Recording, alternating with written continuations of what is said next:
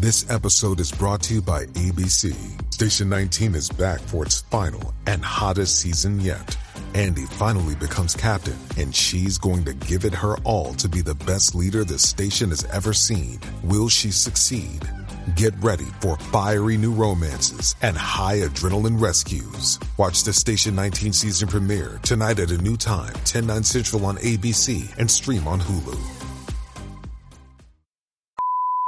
What's up, guys? This is Thomas, Dope as Yola, whatever you want to call me. Welcome back to the Dope as Usual podcast. We're here to talk about life, problems, drugs, accomplishments, and everything in between. Guys, the reason we're doing this intro, I know you're expecting to see Felipe right here. The reason we're doing this, guys, is because me and him started talking. Our guest today is Felipe Esparza. You may have seen him on the winner of Last Comic Standing. You've probably seen him at some of your stand-up shows here in LA. He's just a super funny person. I'm a fan before we ever thought about doing a podcast. So the second Marty told me we booked him, I was extremely hyped, guys. I'm an actual fan of this man before anything. And for those of you binge watching on Netflix, Hulu, yes, this is Felipe Esparza. He is on the show Superstore. So I know a lot of you guys are fans. I have a lot of homies that watch that. So you're going to recognize this guy. This is just I feel like these podcasts are a dip into the life that you might not know, or dip into the stories you might not have heard. So guys, today's really, it's for me. I'm excited. I'm a fan, like I said. So this is going to be a fun episode for me. Guys, this is the weird intro we've never done, but we just started talking. Sat down, we just started talking. No intro, no nothing, and I forgot. So thank you guys so much for watching. Let's get the episode started.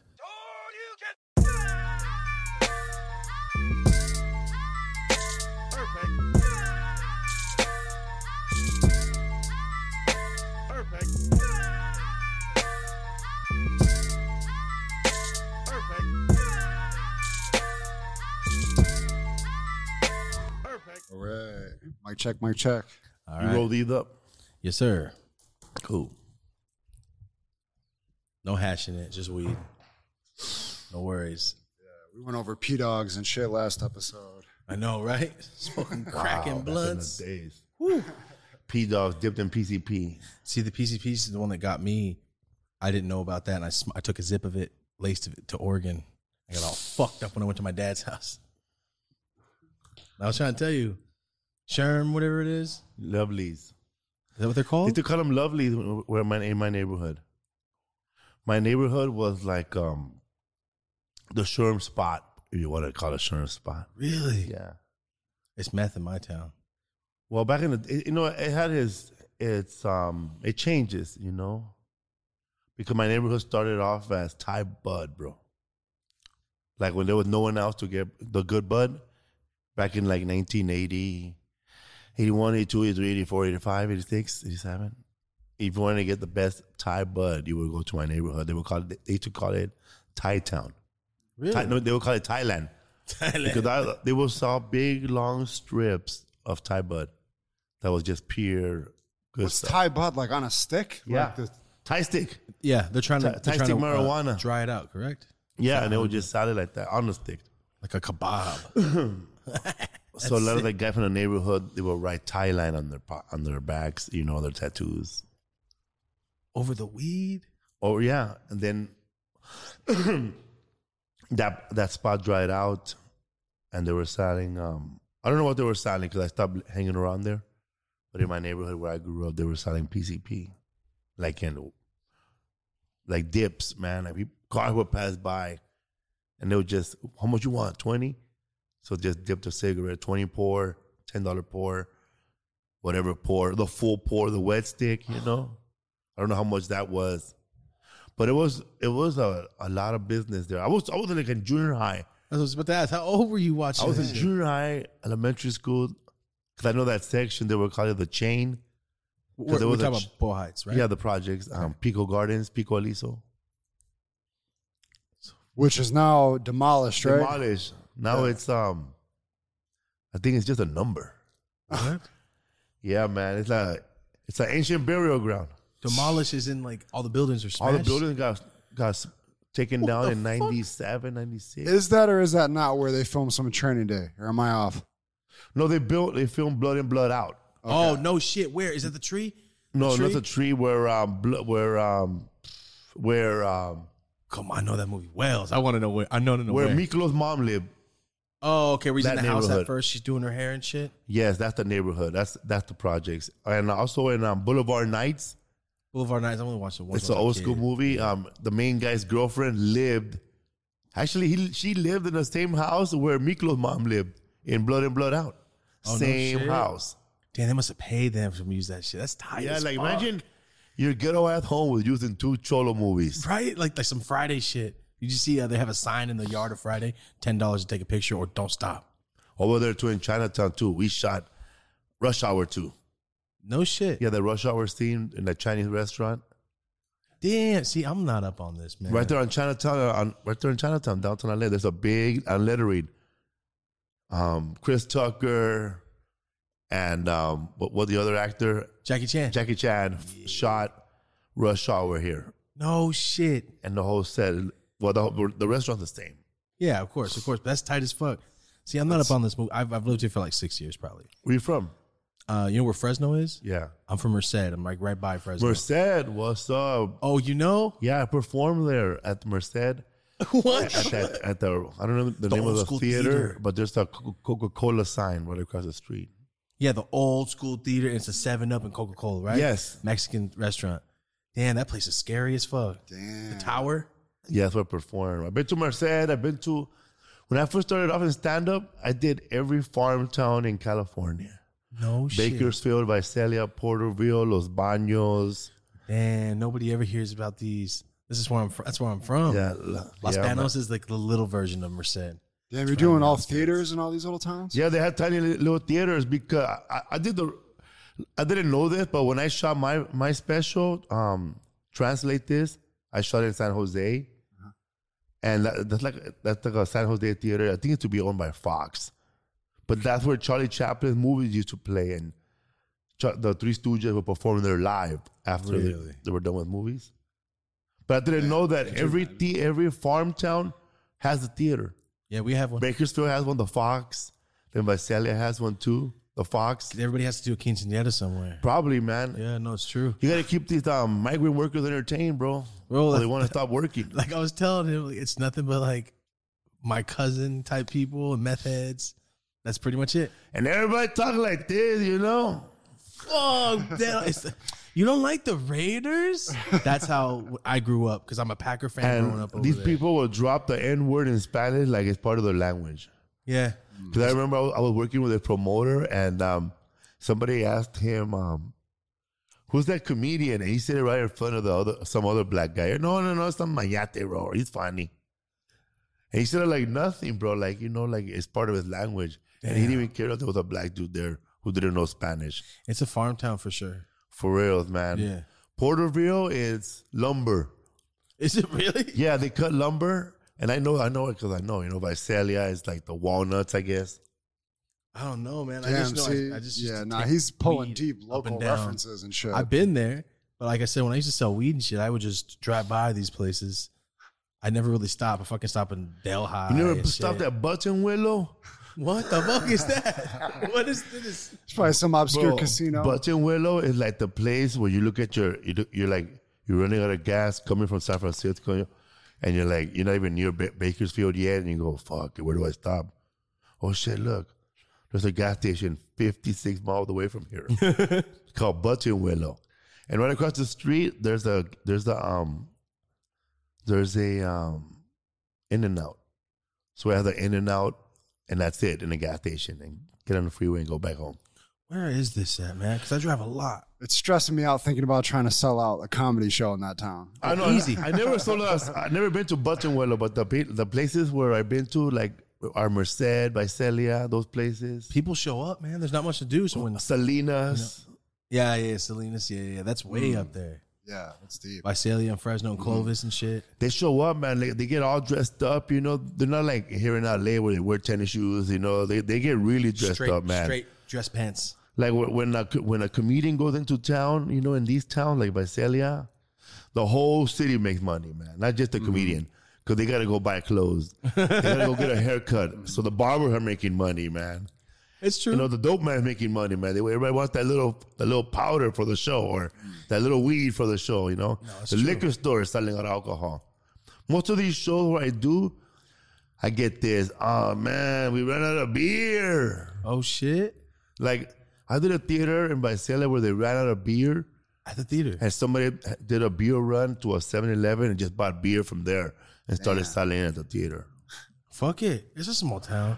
Yeah. But Celia is like a small town where the promoter gets, you know, like he knows how to make money. Like all the signs are on like these wooden slats you just put in the middle of the street, you know. The ones you put right outside, they have the menu on it. Oh, yeah. But instead it says Felipe Esparza.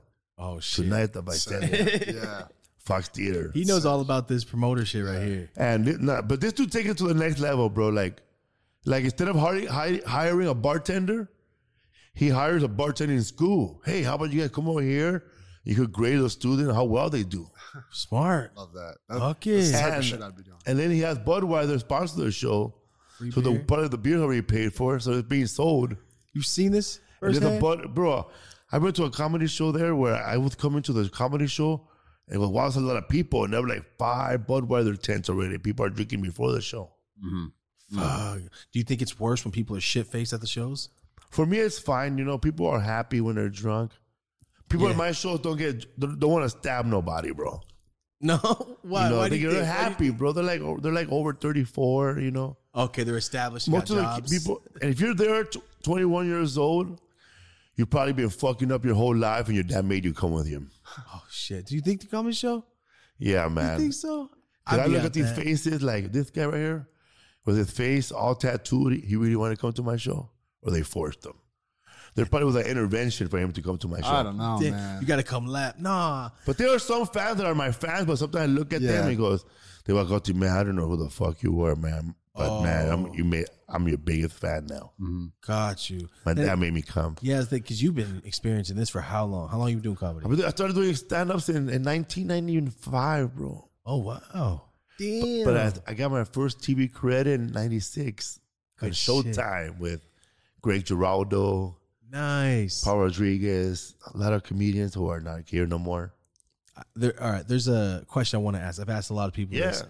Where was the day that you were doing comedy, you're into it, the day you went home and went, damn, this is what I'm fucking doing? Because like, there's that excitement you get when you fucking venture into something new and you kill it. My first time I went up on stage at this coffee house right there on, I think, Fountain Avenue. It's called the Fountain Theater now. But before it was called the Natural Fudge because the owner and they were hippies. Okay. So it was all vegan, vegetarian stuff. I didn't even know it was a vegetarian stuff, man. I just like, damn, it's just like crap, eh? And he's salt. But there was like, I'm not mocking vegan food, you know, now, some but I'm of talking it's about just like vegan food before Raw nut just diets. before Monty's Burgers, you know. Yeah, I feel you. Pre-daily, real food daily, you know. Yo. We're talking about just sandwiches with That's my spot. with grass in it, you know. Yeah, wheat shot grass and fucking avocado toast. Yeah, that type of stuff, man. I was You know, not it's ready. bomb. So that's the type of stuff they had there.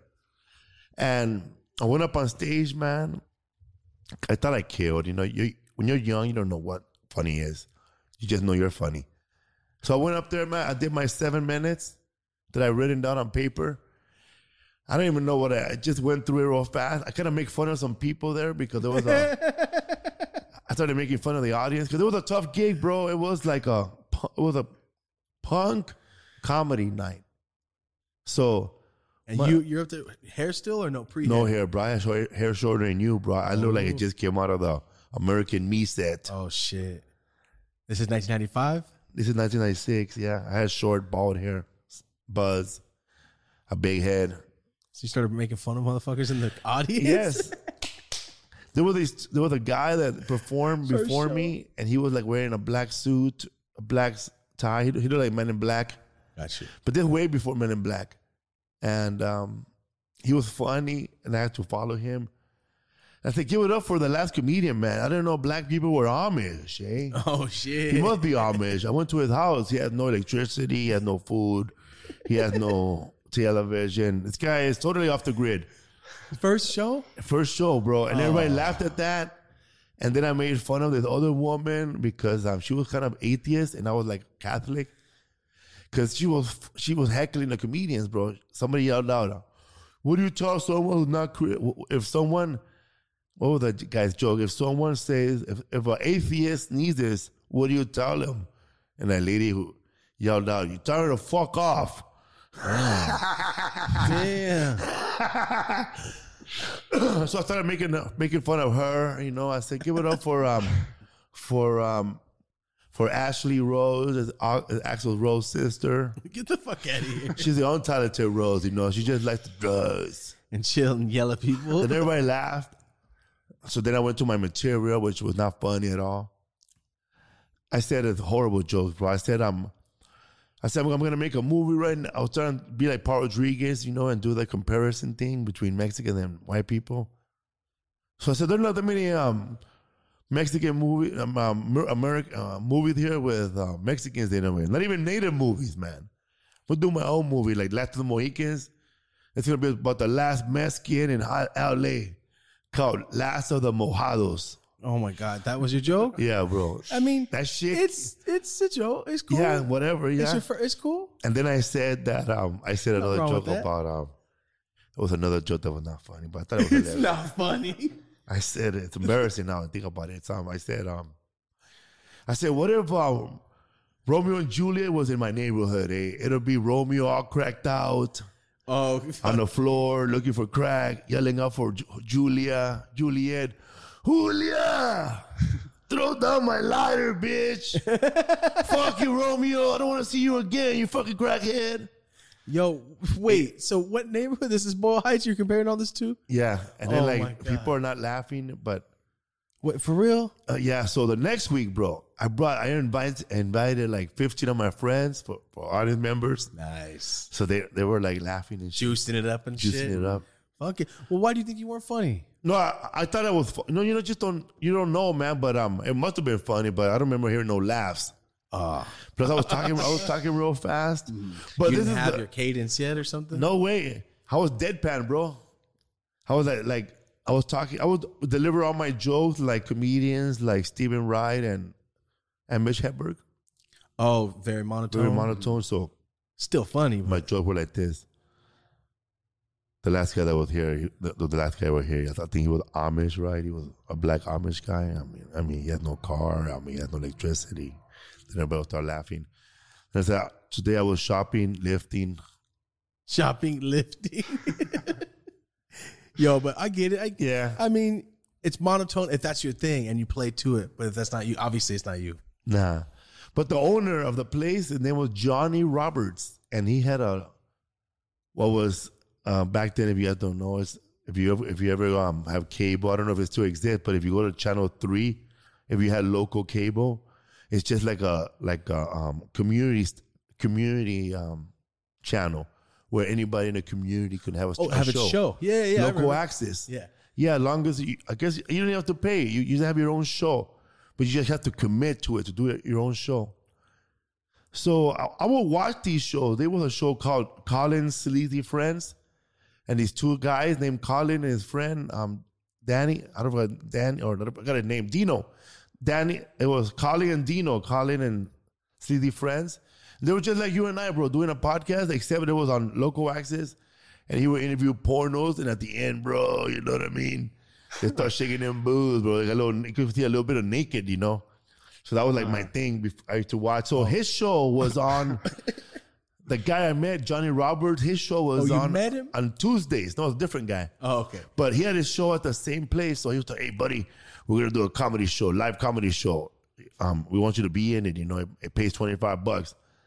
So just come on down here Tuesday nights. So, man, I thought I made it, bro. First show, I'm already going to be on fucking television. Paying you? $25. And so I went there, bro, and like there's an audience now, and I was on local access. But I didn't know local access. I thought it was like big time, like Comedy Central or something. Yeah. But I didn't know. So TV, though. I know at that, how old were you? 26, 25. Thought it was the shit. It's still the shit, though. Yeah, and I met doing it. Jamie Kennedy that day. Jamie Kennedy? Yeah. Oh, what was it? Malibu's Most Wanted. Jimmy Kennedy Malibu's Experiment. Most Wanted. Yeah. Jamie Kennedy Experiment. That was funny.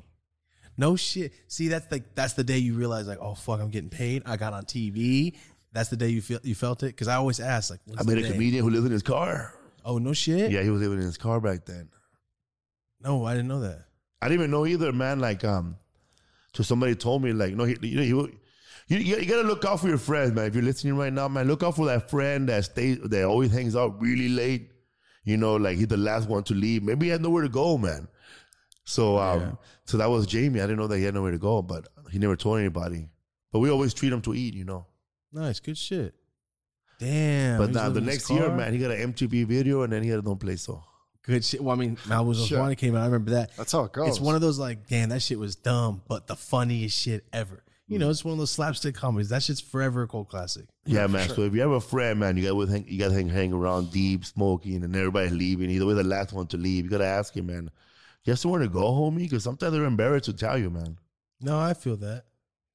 No, I've had a couple homies like that, but that was during high school. They fall asleep on the couch already, huh? I hate that shit. Tell me.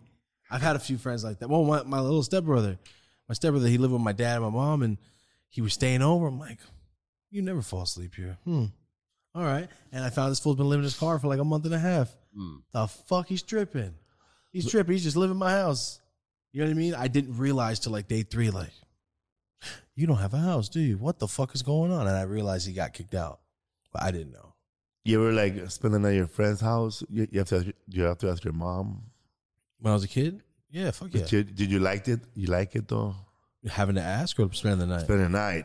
That was the dopest shit in the fucking planet. It was like summer camp. You might not have heard about his mom, but the shit was... Oh, my mom fucked me up. But at my house, my mom would go to Mexico, bro, like for almost like 3 weeks and just leave us, bro, with a pound of corned beef. That shit's nasty as fuck. Nasty as fuck, bro. No knife. It was too hard. Oh, I had it in the can. No, bro, I had it in a bag. And it was like not even cut, dog. We had no sharp knives, dude. So every time we made was a big old chunk of ground beef, corned beef, dog. I hate that shit. So I know what you're talking about. You had the corned beef that came in a can, and some people made tacos with it. Oh, my grandma just made like stews with it and shit. But I remember eating out of a can when I was broke. My grandpa left for 2 weeks. I'm like, fuck. I guess I'm eating frozen hot dogs. I'm thaw that shit out, eat packets of hot dogs and corned beef hash. Nasty. Man, when my mom left, we had a sleepover at my house every night, every day. I would tell them, go bring some food from your house. And then we start eating at my house.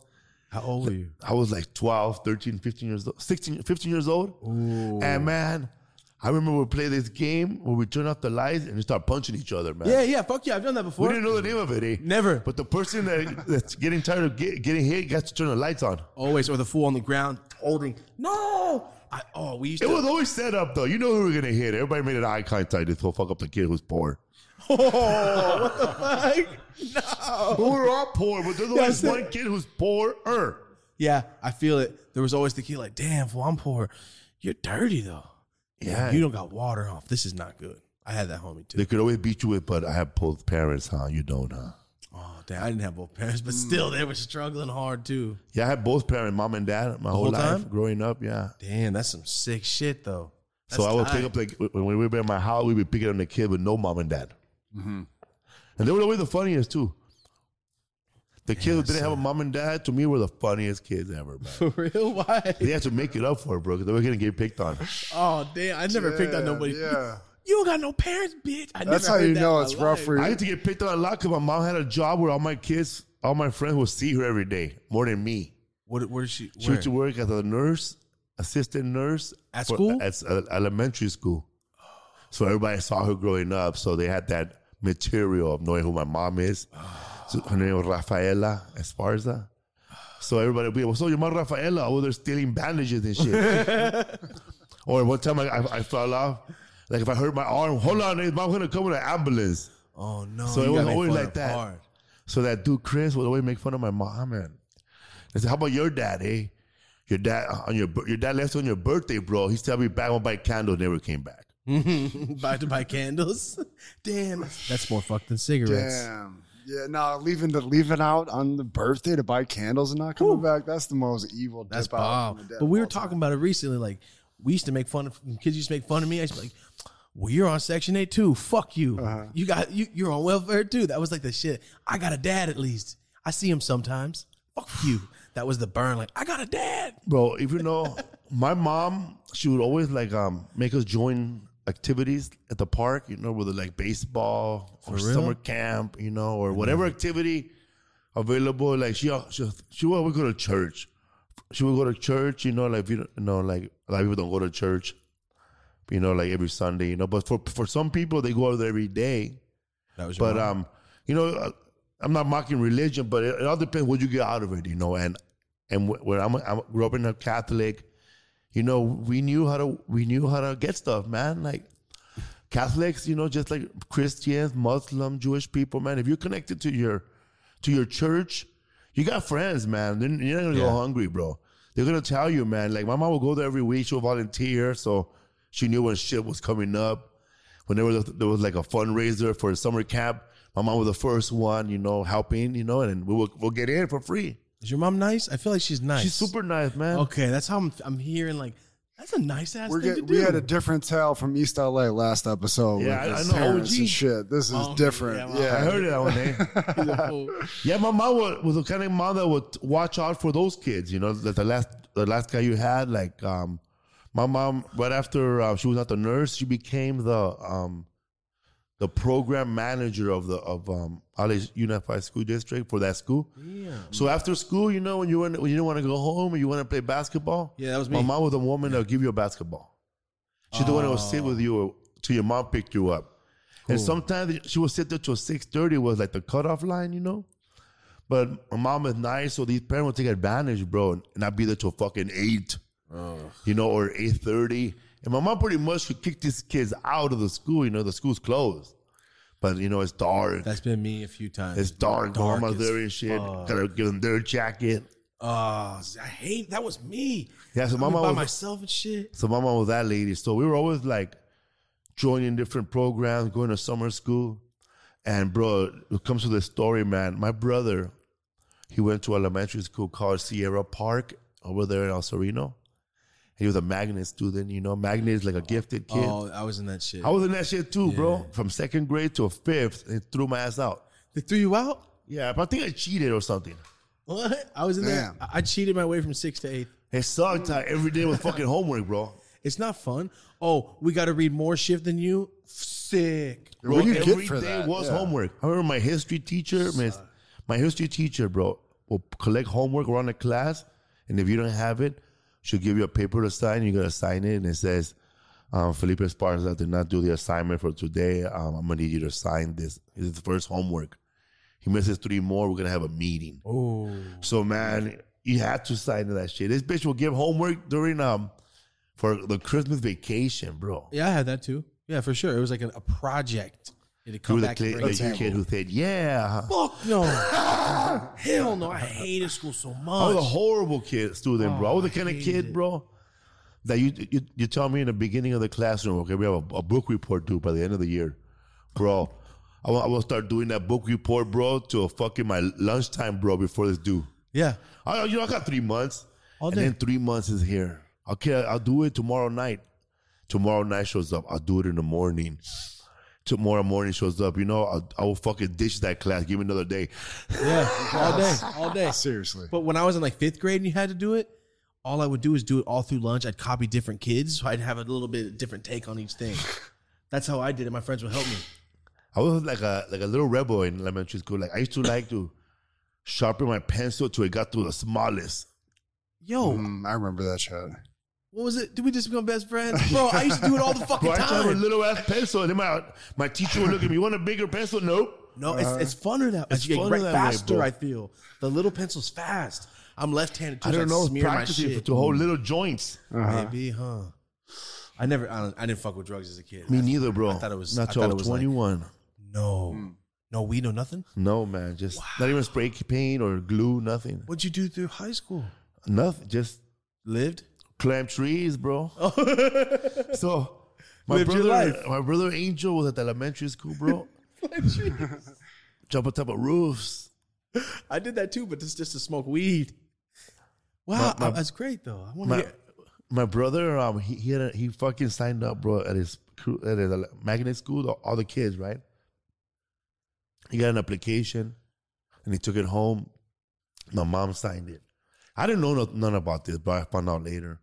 My brother signed up for a foreign exchange program, bro. Oh, shit, to leave? To leave. To where? To Mexico City, bro. Fucking pyramids, bro. Eating sushi, lobster, eating like a fucking king. Well, anyways, he signed it, bro, and my brother got on a plane and went to Mexico City with a bunch of his kids, his students, and maybe one teacher supervisor, but they all went to different homes. My brother was living with his rich family, his Mexican family in Mexico City, and he was seeing pyramids, and he was being cultured, bro, okay? And it was all great for my brother, man. But this is the fucked up part, man. That kid had to come live with us now, too. Switch off. And now he's like, yeah, I'm... Bro, he's in a fucking housing projects, sharing a room with 3 people. God. He got culture, too. Yeah, he got catfish, bro. He thought he was coming to Beverly Hills and shit. It makes me laugh because my brother went out to eat lobster, you know, off the coast of these beaches, you know. Man, we took that kid to go get free lunch at the park for summer program. We taught him about no cutoffs. No cutoffs? You mean talking about the pants? Yeah. Oh, my God. Dude, this dude was so cultured, and he grew up like in a first class all the way for this kid, right? He was rich, bro. This kid was playing Pop Warner football, like tackle football, in elementary school in Mexico City. I didn't do that shit here in America. No? No, I never got a chance to do that. I did that shit. My brother Angel got to do that too, though, but... We were broke. That's the one thing I did every year. I always played football. So, dude, that kid flies out over here, bro, and we take him to the housing projects, bro. First night, bro, there's a fucking gun. There's a gang shootout, bro, like outside my house. Like, ba ba ba ba ba ba ba ba ba. Damn. And that fool slept comfortable. He's from Mexico City, bro. That's during the cartel times, probably. Oh, I got you. So he wasn't scared at all, you know, normal. But man, I'd be pissed. That's a rich man, poor man though. He's used to that the shit mouse too. who went to the city. I'd be fucking heated if I was Country a rich mouse, kid. right? A rich Yeah, kid like, that come to that's- work, Boyle Heights. Bro, they took Fuck my this. brother swimming in these badass hotels. They had a swimming pool at their house. We took him to the swimming pool right here in our park, bro. He had to put all his clothes in a green bag. I never did. I had the little baby cubbies, but they were open, exposed. So you had to watch your Dude, shit. this dude was he could tell that he didn't grow up like us, dude. Like I couldn't find him one day when we were swimming. I couldn't find him, and this fool was laying on the floor, bro, tanning, dog. He was wearing Speedos, bro.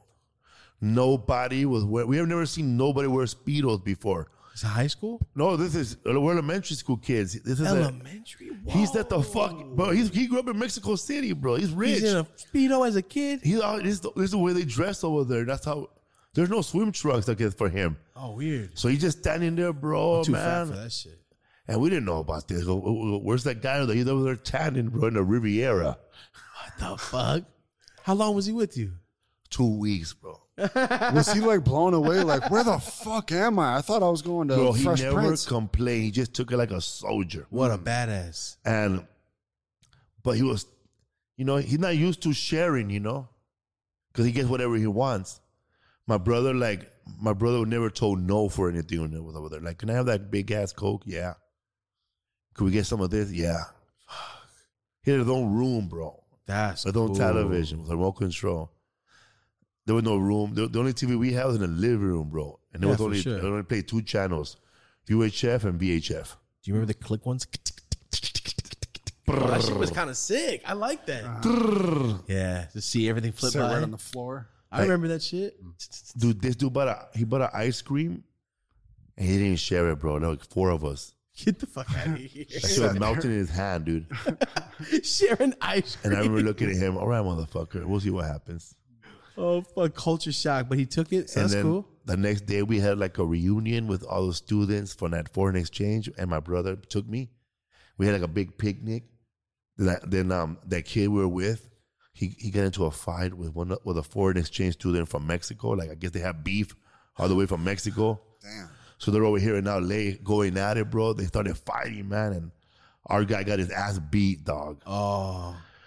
And I kept thinking, and I remember I told him, man, you know, if you would have shared that ice cream, that guy right now would be sucking crying right now. Just remember that. Life lesson. And I told him, bro, you would have shared that ice cream, Who would have helped you, fool? That's I mean, shit. That's what he learned in America. Yo, so my question, as we said earlier, you made it all the way through high school. You were just that. You were a regular student that you see in the movies, the regular guy. Yeah, that's man. great. That's tight. No, that's great. All my friends were like, they were like hanging. They were not really in gangs, but they were up to no good. But they were not a gang yet.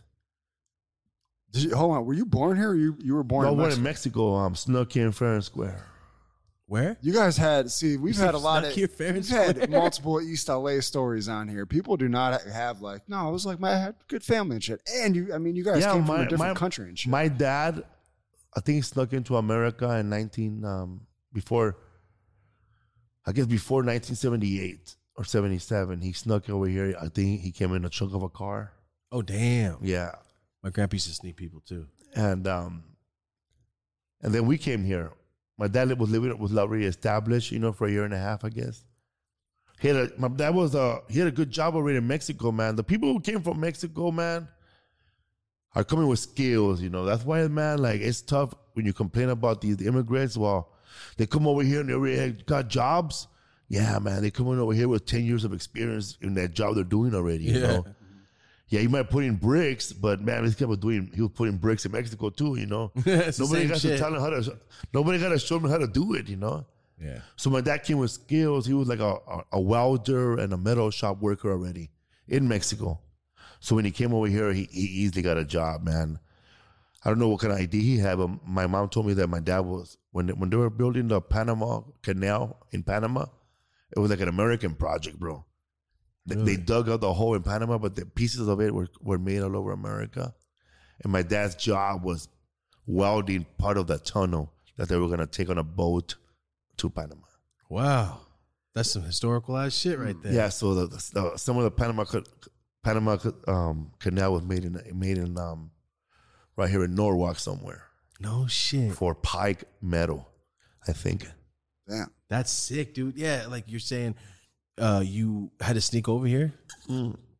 My mom, we got busted trying to sneak in like 2 times. How old were you? I was 4, maybe 5 or 6. You remember that shit 3. then? But I was there with my 2 little brothers and my mom with a smuggler, I guess, Y.O.E. Coyote. Yeah. We were in his car. We were in the back seat, and we made it to the border. And then there was a checkpoint, like I guess the sheriffs of San Clemente.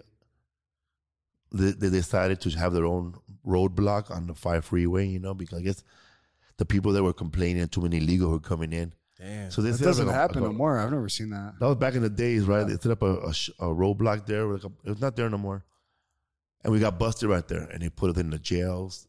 Me and my little brother went to this jail, and my mom went to this jail, and the guy that was driving, they let him go because I guess he was an American citizen. He's an American citizen. And the reason they let him go now, I think about it, because they're not really border agents, so they have no right to ask or detain, a citizen, no matter what. They have no evidence of anything. So they just said, we didn't rat him out. Hey, he's a coyote. We just shut up. Yes. We went to jail and they let him go. So they he just basically takes your money. If we make it, we make it. Yeah. That's whack. 3 times? Well, he did take us to America. So that was... He's the same one that got you here? The second time, I don't remember how far we got. I just know we made it back. And then the third time, my aunt, she said that, okay, we're going to cross, but your brother has to be a little girl.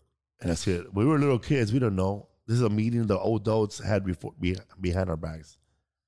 So my little brother, I started noticing he was wearing a dress for about a week. Wait, so he can cross? Because I've seen your stand-ups, obviously. Yeah. And is this the Patty one? Yeah. This is a real story? So he was for about a week. I thought it was a fucking joke. No. I thought you were fucking around. You dressed up a little boy to look like a little girl. Not me, my aunt. Not me. No, I got you. So for about a week, he's practicing. My name is Pati. Me llamo Pati. What's your name?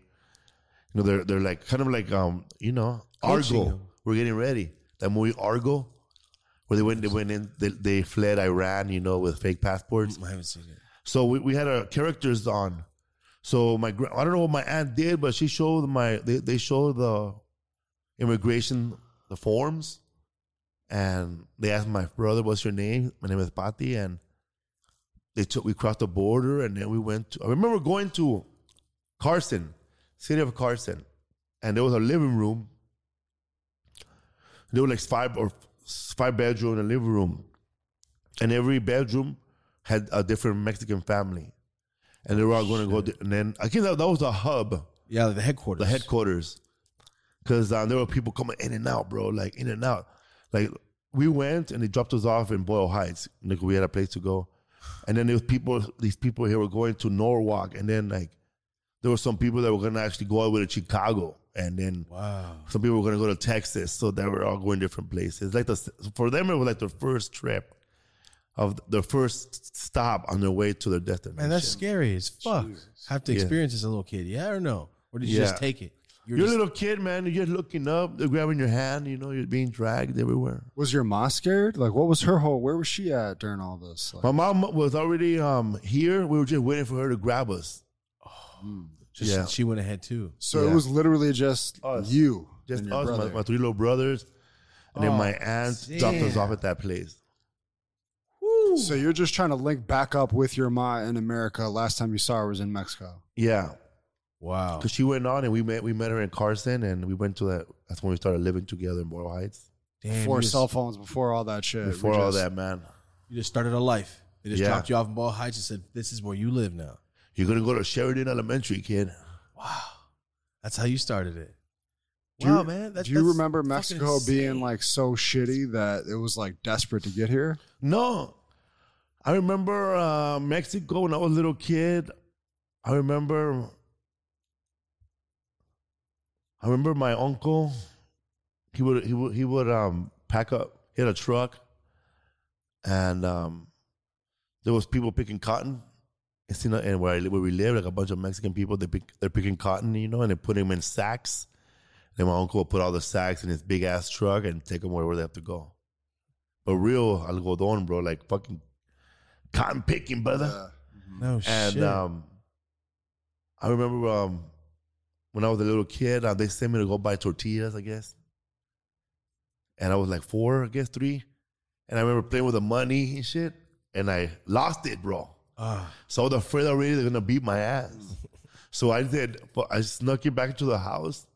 And I hid under the bed for like 6 hours, bro. While they're looking for you? Oh, they're looking for me, bro. They were looking for me. And every hour that passed, I guess they kept looking for me. And then finally I came out of the bed. I came out of the bedroom, you know. And man, I got the ass beating of my life. I always thought that was weird, eh? We were so worried we couldn't find you to beat your ass. Yo, it's the relief, and the relief like, you're okay? I'm going to fuck you up. Bro, it was like, my dad wasn't even there. It was my aunt, my grandfather, and my grandmother, and my mom. They took turns beating my ass. It was like a battle royal, bro. Yeah. The fuck out of a little kid? They beat the fuck out of me, bro. You never did it again, though. Yeah. I used to follow my mom said that I used to follow my dad to work all the time. And like he would tell me to turn around and go home, you know, but I was like a stray dog, you know when you tell your dog to go home, but he keeps following you. And I remember I followed my dad. He said, turn around, like he threw a rock or something, and go back. What the fuck? You know? And so I remember I hid, and then I forgot how to get to his job, and I forgot how to get home. So I snuck into this variety show, I think, like a movie theater play, but they had like a women dancing. And I was backstage, bro, just checking them out. And who is this kid? Hey, there was a movie playing. This shit 4 or 5 years old? I was like 3 or 4. Then I remember watching the movie playing, and I went back home.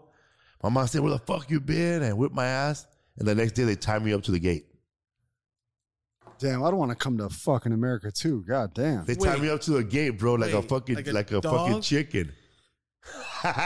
They really tied you to the fence? Yeah, with my ankle. My mom did. I remember my mom did it. To my ankle? Because I was leaving all the day, bro. Like, dude, if you were not watching me, I will bone out, bro. I'm going to take I got a 3-year-old. A 3-year-old is not meant to be out I understand. wandering and shit. I will bone out, dude. Like, I was like if I was kind of kid, dude, that if we're at a shopping looking for clothes, I will hide inside the jackets, bro. You never see me again. That's terrifying. That shit's fun. That's the most terrifying shit. For you had a 3-year-old. They just disappear in those goddamn clothing racks. Bro. And then I will take off and then fall asleep somewhere, bro. So then, oh, hell no. See, my mom and dad were not good parents. They left me one time at fucking kindergarten Halloween thing. They left me for like 45 minutes till they realized they forgot me. I fell asleep in a fake treasure chest. Your little innocent hidings where it's so that they just didn't notice and shit. No one got 2. Damn. They forgot you? Forgot me for over 30 minutes, bro. Damn. I learned this. My mom told me this. My brother, Fernando, the one that was Pati, we're already legally here. We're already resident aliens, you know. And my dad took us to Mexico. We're in Ensenada, bro, Rosarito, Mexico. And we're filling up the gas station, putting up gas. My dad leaves my little brother in Rosarito, and we're already in Tijuana, bro. What? Did you guys notice? I didn't notice. My mom said, "Let's touch Fabricio." We call him Fabricio. Where's Fabricio at? And my mom told me that they turned around and they went back to the gas station, and he was still standing there. How old? Dude, he was 2. What the fuck? 2 or 3, dog. Lucky you didn't run off. He was just standing there, bro, like still waiting. Like he must have been alone for a good hour and a half. Damn. It's terrifying. That's a tough also little the gas kid, station, bro. It's tough. I would have lost my mind getting left like that. Fuck no. I'd be scared as shit. I just realized I haven't smoked. I haven't even lit this thing. Dude, when I was a kid, that was my main thing, bro. Getting lost, leaving my family in Disneyland, bro, and going on my own. When I was 8. That kid. Oh no, I would have had to tie you. Like accidentally? Hell no, bro. I'll be like wandering around, like I'm gonna go look at this, and then they disappear on me. And instead of going to Lost and Found, I'll just start getting out of the ride by myself. With a like I'm with him, you know. I'm with her. Mm-hmm. Yeah. It's fucking Macaulay Culkin over here. Basically, yeah. That's what I'm saying. Life, bro. Now for me, dude, that shit's scary as fuck. When I was in the mall one time, this was scared me. I was like 4 years old. Everyone always like hold your kid's hand. Like now, you don't let your 3-year-old go to the store to buy tortillas. You don't let your 3-year-old go to a bathroom alone. No, fuck Seriously. no. Hell no, not now. Literally. Shit. When I was a little kid, I was 5. I remember kids will take a little 5-year-old kids will take a note to the liquor store. Yeah. It's okay to sell my kids cigarettes. Oh damn! They're for daddy. I never did that. Yeah. No, I was in line at fucking Sbarro's at the mall, and I'm standing there, and some teenager girl, probably like 18, just grabs my arm and starts pulling me toward the door, and I'm pulling back. I'm like 3, and I start screaming, "No!" And no one's doing nothing. And she gets me almost to the door, out the door, 40 yards away. I'm screaming in the mall. Shut up. Yeah. And then she looks down and she almost starts crying. And then some little boy dressed in the exact same clothes as me runs up. She thought I was her little brother. She's trying to almost kidnap my ass out the line of Sbarro's. And I lost my place in line. Pissed. Dude, Jesus. Pissed.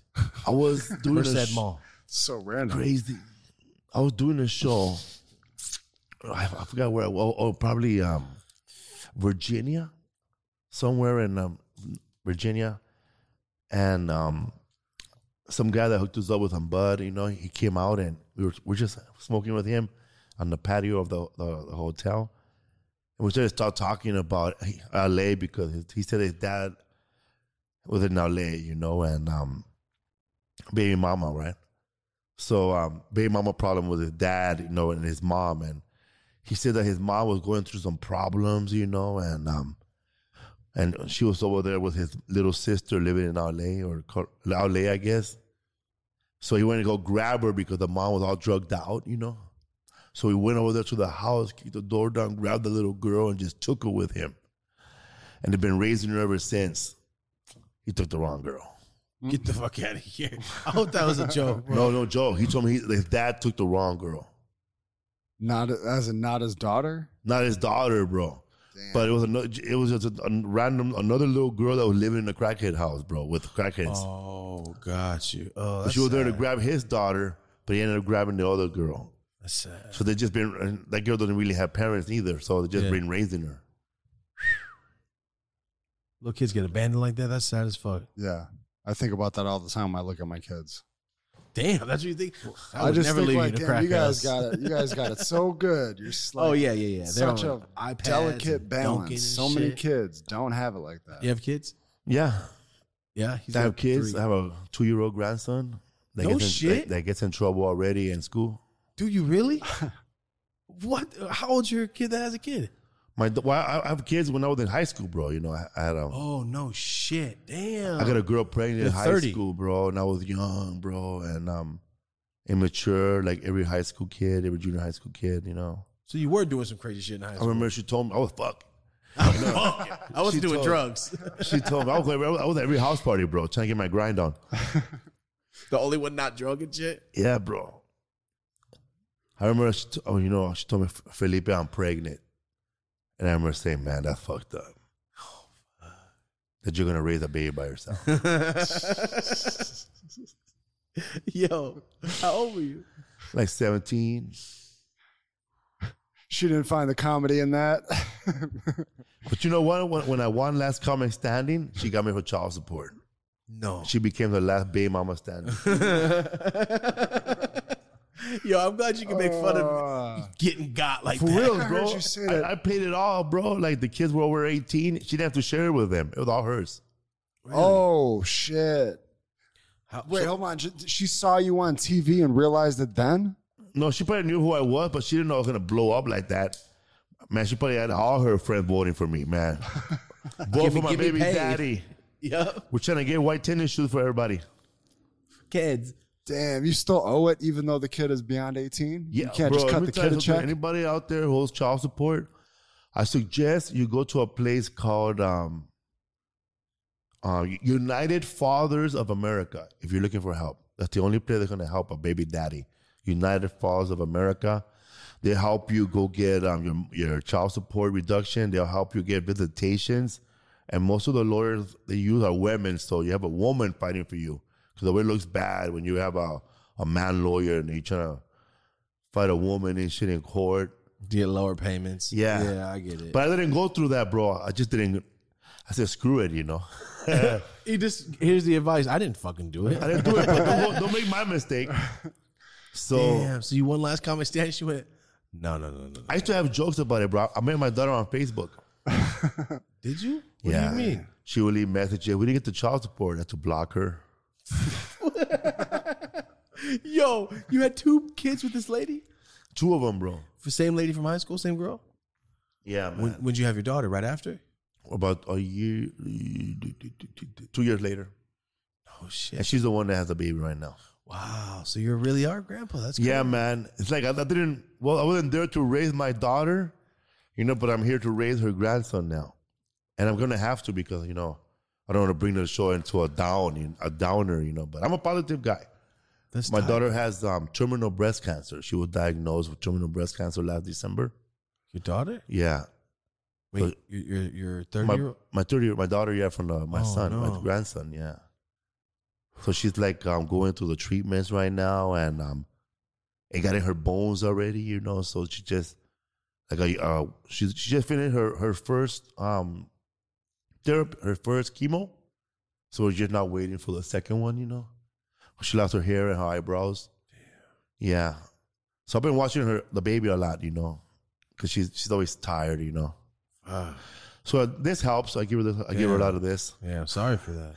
No, man, hey, man, this is life, I'm glad that I'm in a position where I could help, help her, I have, because of what I do, stand-up comedy. I'm home a lot, I'll go home out of town on the weekends. And, especially this past year, I would imagine. Yes, and my daughter found out that she had cancer when she was living in Sweden with her boyfriend. Doing what? No, she had a boyfriend, who lived in Sweden, and they were living together. What a random place to live. I know, right? What the? She was over there for 2 years, and he hooked up with this guy, and my grandson is half Persian, half Mexican in Sweden. Really? Poshkahani. That's his last name. I don't think I've ever heard of that combo before. Nah. I've heard of Sweden. Like, that place is nice as fuck. I never heard anybody living from there. Yeah, man, it's really nice. And she She was living during the pandemic. Oh, so this is recent that you're saying this? Yeah, this is recent. So she left Sweden. She left full health, 100% full health to come over here. Damn. But she's doing good over here, man. She gets her chemo done, and yeah, doing good. Fuck, that's rough, dude. Yeah, no, I went. My uncle went through that last year. Yeah, it wasn't good. Yeah. You know, it's funny. When I was, I remember I went to the to watch a documentary for this woman who had she had cancer. I don't know if it was breast cancer, but she had cancer.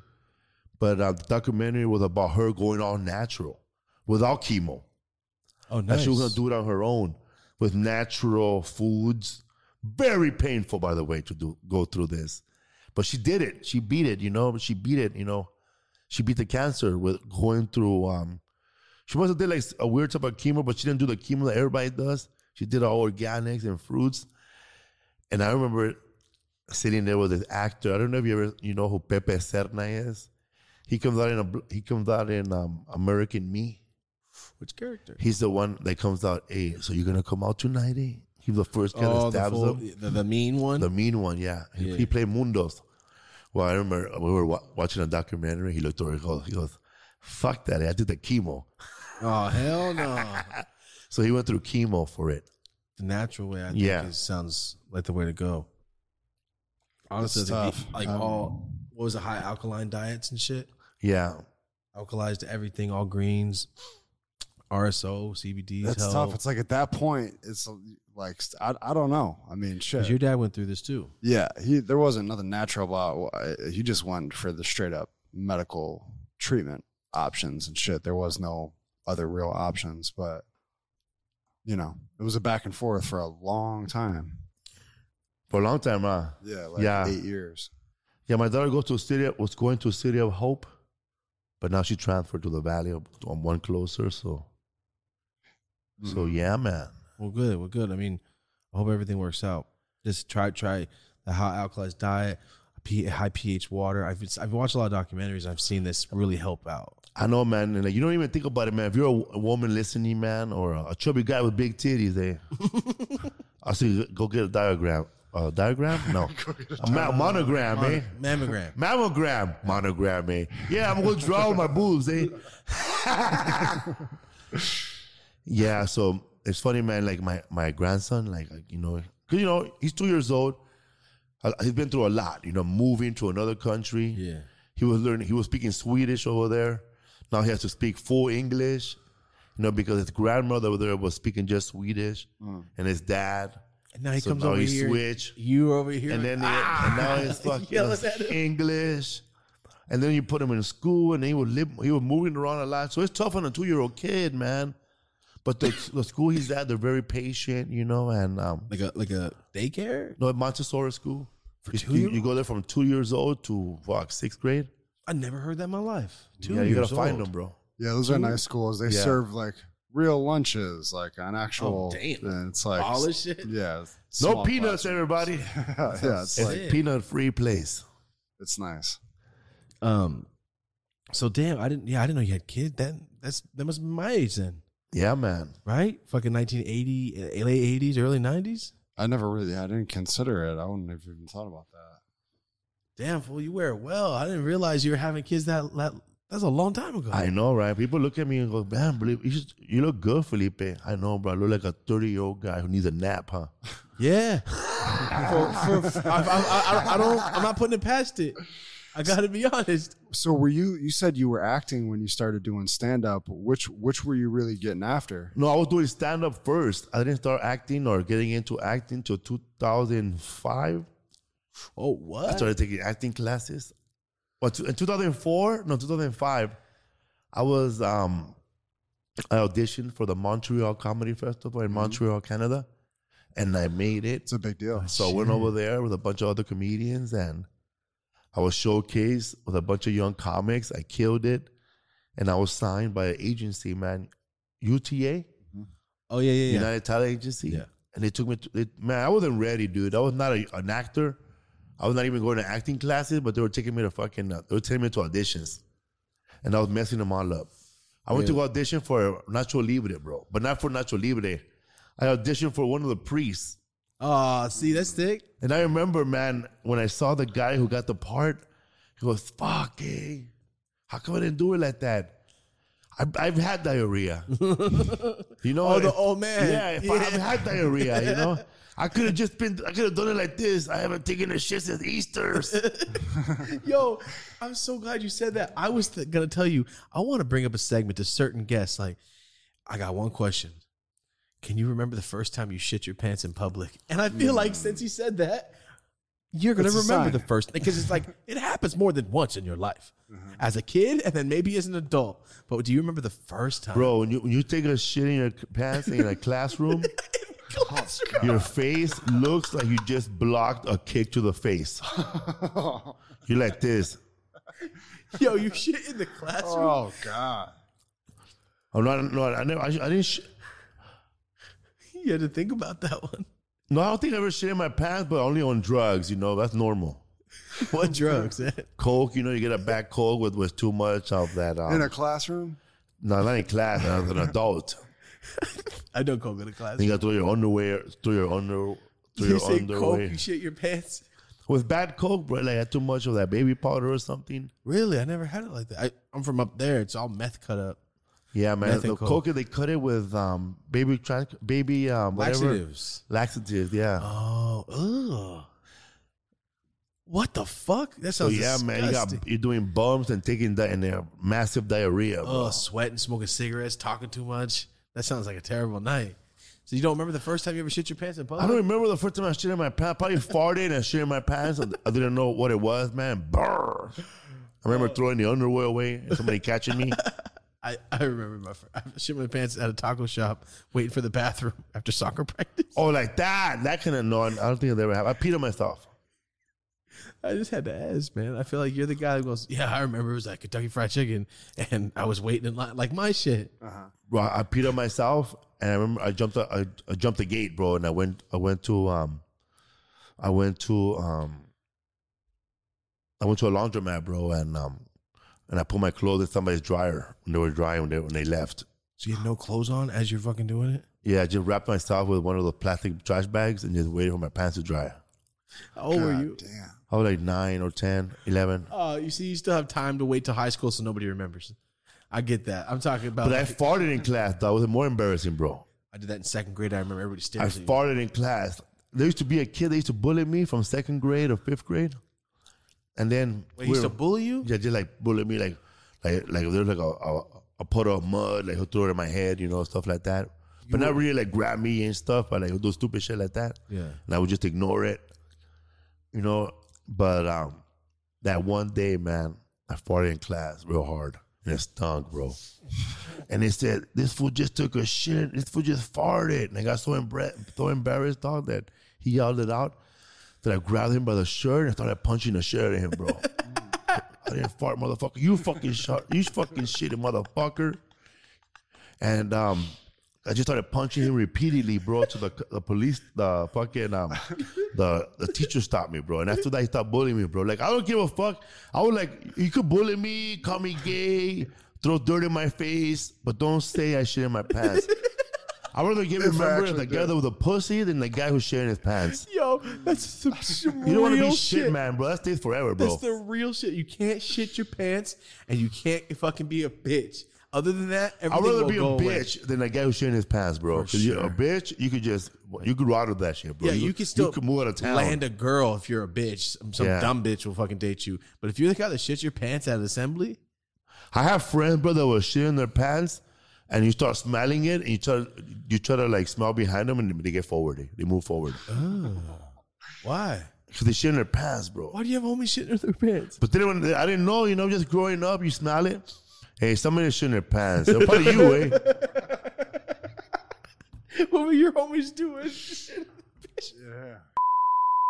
What's up, everybody? It's that time again. This is the mid-roll ad read. Thank you guys again so much for supporting everything, supporting our sponsors, supporting Manscaped. As always, guys, hit www.manscaped.com/YOLA. You can click the link in the description on our YouTube channel right below in description, or you can click the links on Spotify, Apple, Google Podcasts. Anywhere you watch us, we have the link for Manscaped. Remember, that gives you 20% off plus free shipping. You guys already know the deal. This is Manscaped. In my opinion, the #1 male grooming kit, male grooming products in the world. I personally use this. My homie standing over there on his phone personally uses this shit. Thank you guys again so much for using the code, using the link. 100%. You guys are helping out so much. We're seeing people buy it. We're seeing people use the code, so thank you. This is the newest product from Manscaped. This is the Lawnmower 4.0. It's a sensitive area, guys. It's a sensitive subject, so be careful. Don't cut your dick open. You like that one, Marty? You like that one? So you'll be happy to know this is 100% skin safe. This is not going to pinch. It's not going to cut you because we've all been there. It's not fun. It's a real part of life. And if you've never shaved yourself, damn, son. I don't even know where to go with that. Just damn, son. This has wireless charging, guys. This has a light on it for all you blind ass fools out there. This has a light on it. And as you know, it's waterproof. That's the biggest selling point for me. This is waterproof. You guys know, from guy to guy, you guys know it's a sensitive fucking area. So as always, guys, we just want to say shout out to our sponsor. Thank you so much to Manscaped. Go to www.manscaped.com/YOLA or click the link, like I said, in the descriptions or anywhere you watch the podcast. As always, that's 20% off plus free shipping. As always, thank you for supporting. Thank you for using the links. Back to the episode. Yo, what? I've had girls fart in my face. All purpose? coked out, bro. And I was coked out. Coked out. You're out there eating ass, bro, with your fucking, with all coked out and shit. You keep going? You keep going like a soldier, bro. You keep It ain't your going. coke, bro. You want more. Oh, man. So you used to fucking dabble in drugs. That's one of my questions. Do you used to fuck with drugs heavy? Yeah, man. Before I went to rehab, I was a crackhead, you know. Oh, shit. You fuck with drugs heavy. Yeah, man. I used to smoke crack out of a fucking little ratchet, a little metal thing. Oh, you were that fool. Yeah, I bet you were bald-headed and skinny at the time, too. No, I was a little bald, but I wasn't that skinny, man. No? Because I would eat after it. That's how I was with coke. Yeah, I only smoked crack once. Like, once that I'd seen. It was the worst feeling ever, man. I don't know how you... Explain to me, what did you like about it? I don't know. The power it gave me. You just feel good, man. Like all your problems you think you had go away. You know what? They're still there, but on cocaine, you feel like you could handle it. Like if you had a lot of problems, and you do cocaine. With cocaine, you know the problems are there, but cocaine is lying to you and telling you that you could solve them right away. I got this. We're gonna handle this, but you know you're crackhead. Yeah. That's why, man. Like. I wish that I could do cocaine just to the point, you know, like when you do cocaine, you know, you do cocaine, but then this is part of when you're partying with your friends, and you and I or him, and we're drinking, and there's a point when we're partying where you're coming up with business ideas, bro. Mm-hmm. Yeah. We should start off this business, bro. You're right. We should do another bump. Yeah. I wish I could do cocaine just to that moment, And then stop. and just stop and really break down the ideas of how to start the business, bro. That's how to real get a loan. shit. That's all real right, man. You're gonna fucking call up the bank tomorrow, okay? Call them right now, and we're gonna do this. I'm gonna look for a space, and we're gonna do this, right? But nah, man. What happens is you keep doing more cocaine. Then your friends hit you up. But whatever to that business, shut up. That was 6 days ago. We're trying to break into this house right now. I'm trying to sell my refrigerator. Like if you could just do enough cocaine just to get to the point where you want to start a business and stop. Academic bumps. Yeah. That's hilarious. Financial lines. Because I saw a movie, bro. I saw a Dutch movie. It was nominated for an award. It was called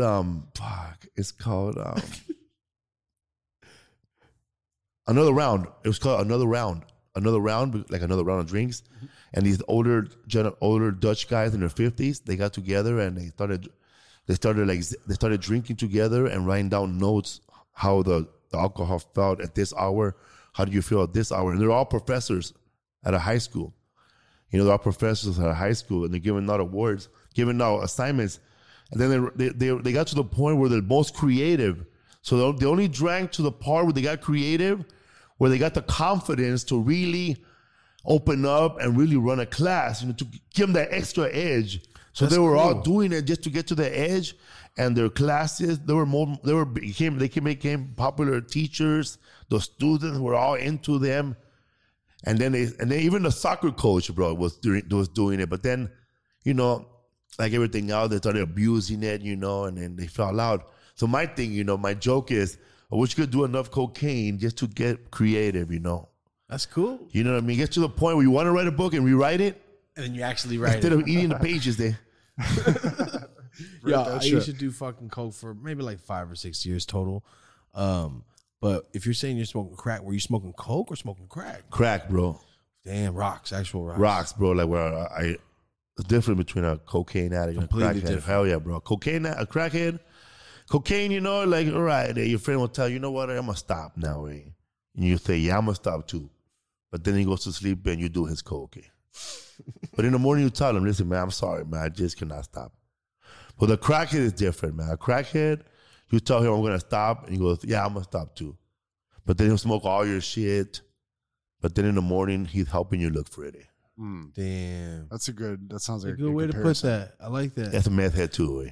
They're scandalous. Bring the worst out of people is what you're saying. Yeah, the worst. man. My dad used to do crank for like 18, 19 years.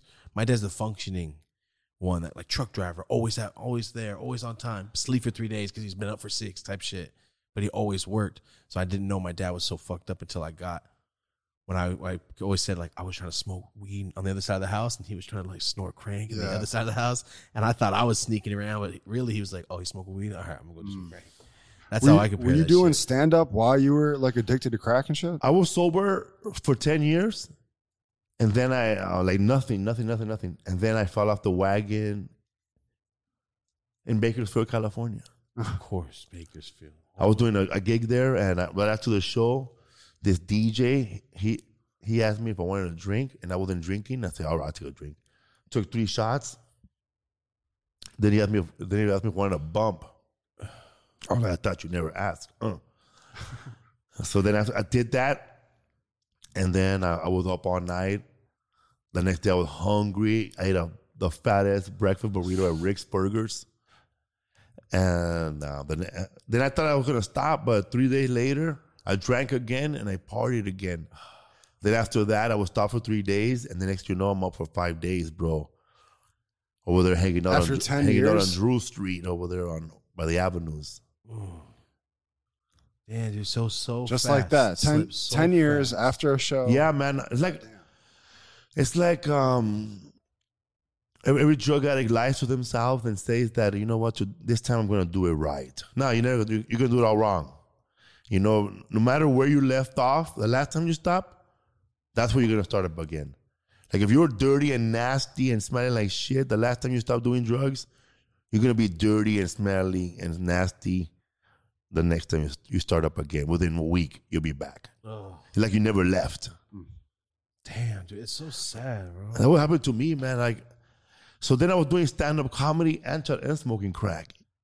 For real. Yeah, man. When I was in Montreal, I found crack in Montreal.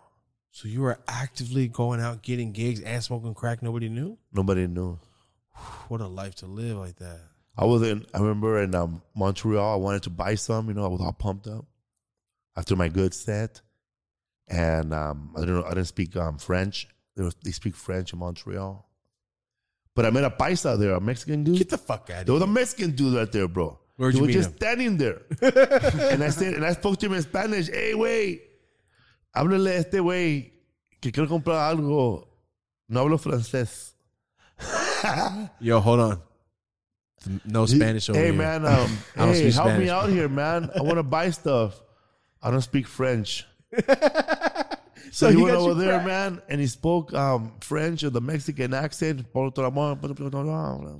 Weird. And he came over there and he brought the guy with me. And he introduced him to me and he spoke to me in English. And it was after that.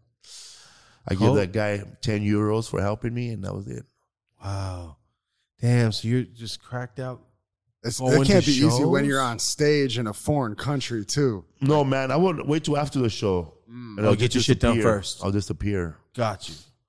Well, I mean, you're getting your shit done, but when did you realize, like, what the fuck? How long did that go on for? You're doing shows and doing hard, because coke, everybody fucking does coke besides Marty and me, I guess.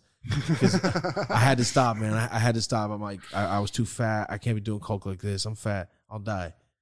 So when did you realize, like, holy shit, this is too much? Because if you're on tour. I think I was in Montebello, California, and I ran into an old friend of mine from Salvador. And like he was like a bit, I don't even know who he was. He's an acquaintance I knew, but I didn't know him as a drug addict. He didn't know me as a drug addict. We just know like, hey, what's up, man? You're funny. Oh, thanks for coming to my show. Oh, you're funny. That was it. Then he goes, hey, man, you want to party? All right. So I go to his house, dude, and we just partied for like 5 days. We partied from Wednesday night all the way to Monday. Oh, damn. Like it got so bad and he was like he worked at a pharmacy. He's a pharmacist? Yeah, so we were like doing blow and doing Xanax, but I never done Xanax. Yeah, we were trying to balance it out, bro. You know, you gotta protect that heart, cocksucker. Fuck that. So I couldn't stop. He couldn't stop. So he called up two of his big homies, and his two big homies came in and they cleaned us up, and they cleaned up the whole house, and they helped us get sober. And wow. They called my girlfriend for me to pick me up because I couldn't move my mouth. And that's it. I left his house and he went to rehab in El Salvador, and I haven't seen him since. God damn. You went to rehab too, I'm assuming. No, I didn't go to rehab. I just continued. I said, bro, you remember when Ben Affleck, his last time he fell off the wagon and he was with his ex-girlfriend in the backseat crying like a little girl at a Jack in the Box or a Burger King? I don't know about this. He went he fell off the wagon and went in a 5-day good run, bro, with doing drugs? Ben Affleck, yeah. He went on a 5-day run with an actress, just a girl that was trying to be an actress. And then, you know, when he felt bad, he called up his ex-girlfriend to pick him up somewhere. And he was in the backseat crying, bro. You could see boogers coming out of his nose. Damn, crying, TMZ. bro. Yeah. And I was laughing, and I felt bad. And I felt bad for him because I've been there. I know what he's thinking about, man. He's probably promising him the world, eating a Jack in the Box burger in 2 bites. Oh. You know, he Sounds feels horrible. like shit, bro. Everything's coming down in his life. That's that low And I've shit. been that low before. That's how low you get, bro. When you're in the backseat eating a burger, a sandwich, and your kid's looking at you like, man, daddy's eating that hamburger fast. Yeah, like I told you, That's I used to what- yeah. catch my dad, man. My dad eat a whole Costco pizza. It's as big as this table. It's a fucking Costco pizza. I see my dad eat a whole thing and pass out for days. And that's when I realized, like, this motherfucker's on drugs. Yeah. I was a kid. But then I started doing drugs. So were Heavy you as like fuck. doing drugs heavy on the road, or were you mainly just in LA? Like, doing No, wherever, bro. Like on the road, after a good gig, if I have money, you know, like I will spend my money on the dope. Really? Getting spots like I that? remember, man, I'm not bragging, man. It's all bad stuff, but you don't think about what you're doing. I remember, and I was doing a show in Dallas, and I was desperate, and I called up room service, and I ordered a spoon and a baking soda. You trying to make crack? Damn, you fucked with the heavy like that. Yeah, and they brought it, bro. Wow. And there was a security guard and the front desk. And I asked him, how come you brought him? Oh, he didn't believe me. You ordered a spoon and baking soda. He didn't believe me. Only if you're desperate like that would you call for some shit like Could you that. imagine? Oh my God, you must have really wanted that. I mean, coke. I understand. If you smoke crack, it's not the same in Not any the same. fucking way, shape, or form. Like it's a whole different feeling, whole different thing. Everything's different. If you smoke that crack, though, you got your shit. You're in your hotel room. How long until you're completely desperate for that next bit of crack, though? Is it like the next day or days later? I think once from experience, like if I were to go on a 5-day bender, I would probably like feel like shit for like 8 hours, 9. I'll probably sleep for a day and a half, first of all. yeah. And then when I wake up, I'm starving and I feel like the biggest loser, you know. And then like a day later, like my mind is telling me, you're fine, you know, nobody knows you're a crackhead. You could conquer the world again. Mm. So then I start drinking again and then just go back. So we'll stop for Cycle. about 3 days, 4 days, and then go back.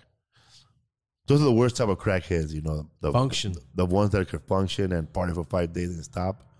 Because the people that would party with are people that would just smoke crack every day. Yeah. You're hanging out with the crowd, and they're like, "Oh, this fool's cool, nice, cool," and he'll come back in a few days. Don't trip. And they don't. When you're on drugs, 3 days, like, oh, I thought it was a few hours. You're spun the fuck. Well, you're on a different level. You're doing 5 days. You don't know like, where you're at. When I think about it now, I'm like, wow, man, who has that much time to waste? That's crazy. I'm pretty sure you don't have 8 hours to waste like that. You don't have 3 hours to waste like that. I don't have 5 minutes to waste like that. But That's I guess weird. I don't know how much. There's like when I talk about it now, like how come you don't smoke crack no more? Well, that's so much shit to do now. Back then, I had nothing to do. Yeah. I mean, fucking boredom and time is the worst thing in the world, especially when you live in a bad neighborhood and you grow up around that shit. What does it say? An idle mind is a devil's playground. Something like that, right? Or idle hands or something like that, right? Yeah.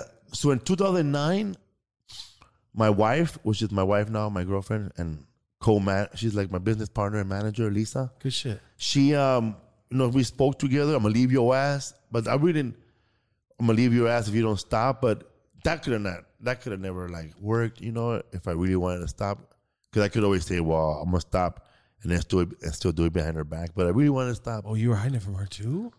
You could only go for so long, man. Wow. So I stopped in 2009, and I got a movie, man, in 2009. I met a guy that wanted to grab my CD and make it into a movie. Really? Yeah. What is it?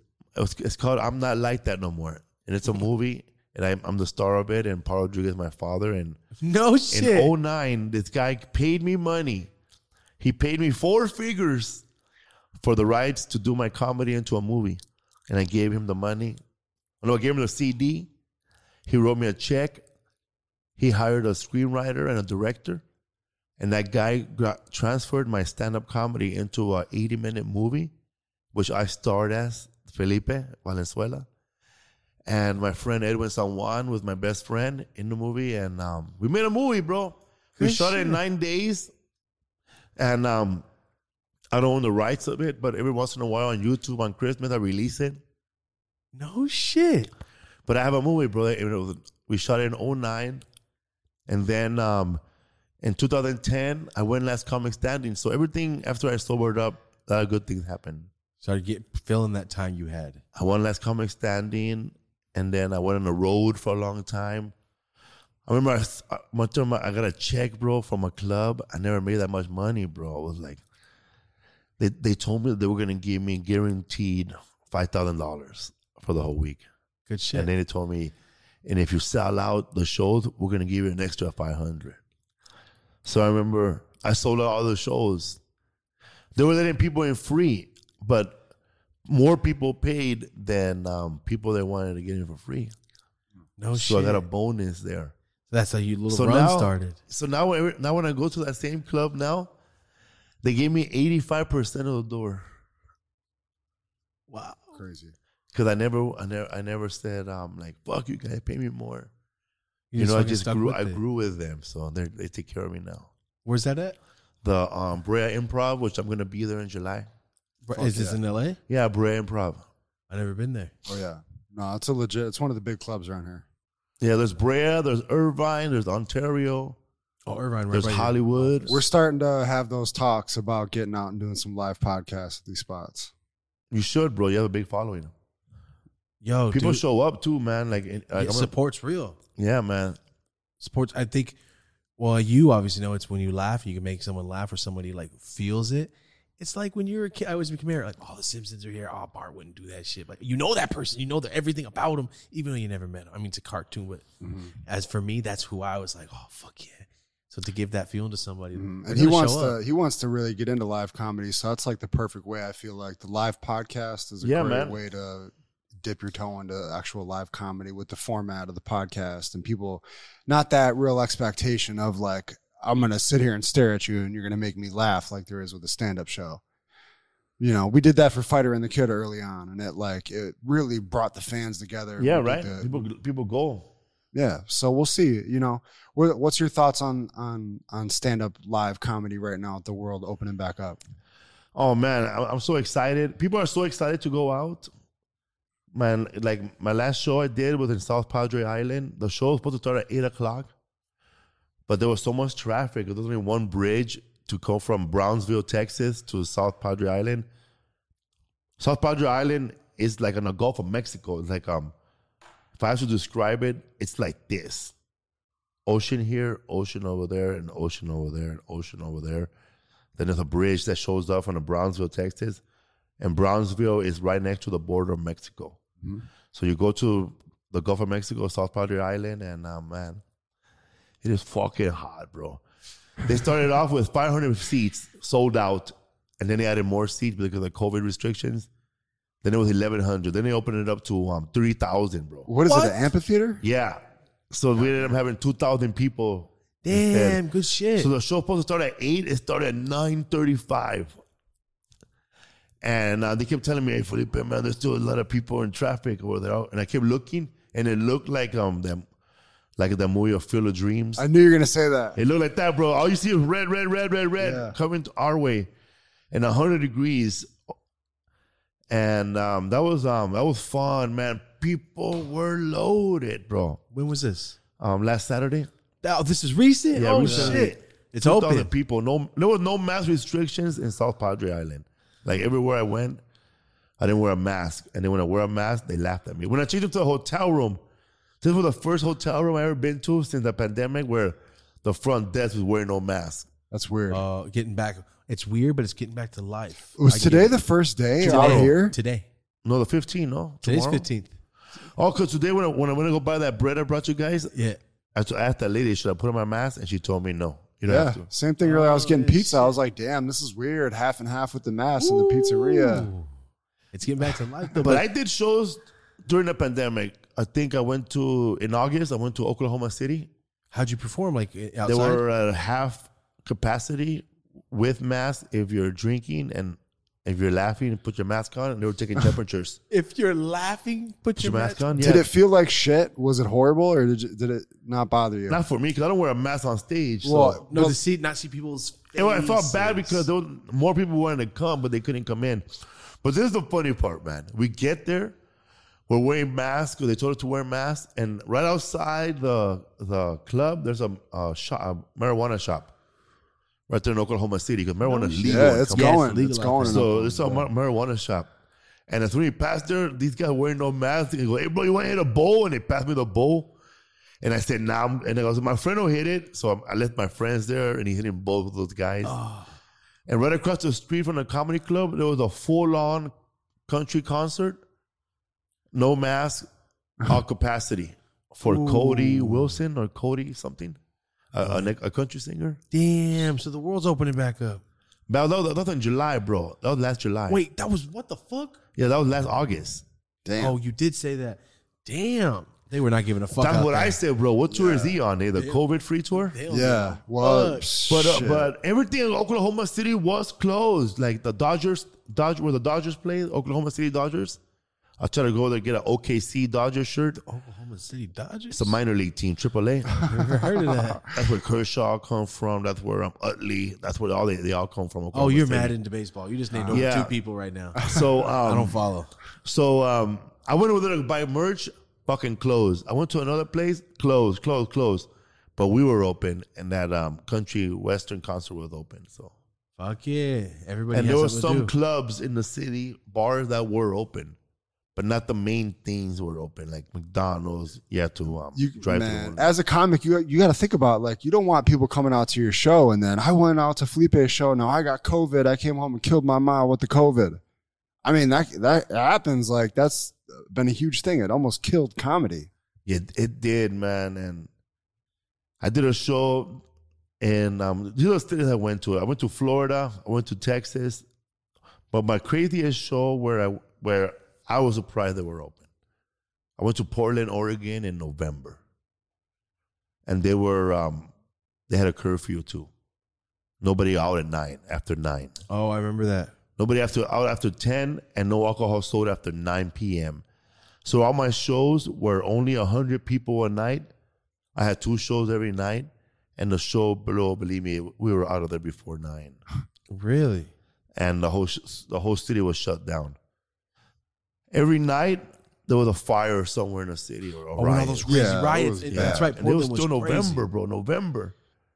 It was chaos. There was like no more tourists. The Pendleton store, they have a Pendleton store in Portland where they started, and they were only letting 2 people at a time inside with masks. Got crazy. It's opening back up though. It's starting to feel. I see people outside. At first, I saw people at restaurants like, "Hey, go home, motherfucker." And now I'm like, "Hey, you guys want to go to a restaurant?" I feel like it's time to go. Before everything closed, I hit up all the restaurants I wanted to go. My wife and I. Nice. Where do you guys stay? We went to we live in a valley, but we went to a restaurant, this vegan restaurant called La Pura Vida. Pura Vida, it's vegan. Pura Vida. I went there last Thursday. You're talking about the one on Santa Monica? Yeah. I went there last Thursday. Oh, shit, a week ago. Yeah, almost. he knows all the best vegan spots. Yeah. Yeah, man. And then we went there and we had another place. And then after that, shut down. You eat hella vegan shit? Yeah. Nice. Good shit. So do you feel like you have to get back on the road for like a year before you're ready to do another special, or you feel like you got it in you now? I think I could do it now, but it's not going to be the way I want it, but it's going to be funny. Yeah, because I wrote a lot of material during the pandemic. And you're grandpa now. Yeah, so I wrote because I know that I didn't work from March to September. So I said that this is the first time in my life my cousin from Mexico were sending me money. Shit, they sent back the clothes, I sent them. I started re-gifting you the shit. I wasn't afraid of that. I wasn't afraid of coronavirus at first, bro. Shit, I used to do cocaine off the floor. Yo, I picked up many of Coke little rocks off the floor. In the carpet, you're not sure if it's old food. Yeah. Like, oh no, that's just a little tasted, yellow. oh, it's styrofoam. I've done shit like that. That's the worst feeling. I mean, that's when you feel like a fucking piece of shit. I've done that shit with weed before though. So that's different. You just dropped your weed, man. That's a whole. You're not searching and out of fucking cocaine. With weed, right? You start looking. That's the worst time when you start looking for a little nug in all the wrong places. You have that little shred of hope. You ever like do that? Like when you have like no more weed, but you have that bowl that's black as hell. You start scraping.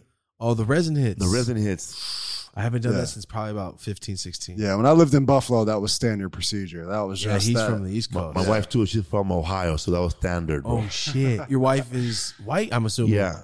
Oh no, she's from Dayton, Ohio, but she lived in New York. She lived in Aurora, Colorado. She lived in a lot of places. Where'd you guys meet? The Laugh Factory. No shit. Damn. You're just doing a set? Yeah, she was waitressing. Oh, that's on her first day, she was shadowing somebody. No way. Crazy. Yeah, man. That's cool. How long you guys been together? Since 2006. Married since 2013. A long time then. Married in 2014. Good shit. That's fucking awesome. How long was she still working at the Laugh Factory? Or does she still? No, she don't work there no more.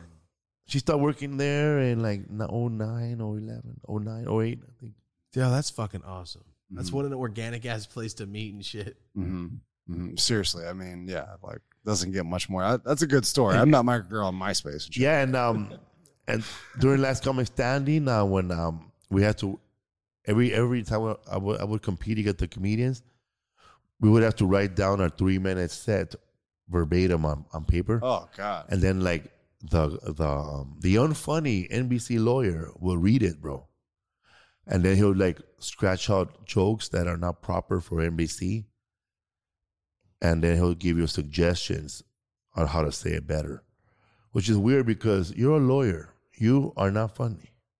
Yeah. All you know how to scratch out law stuff.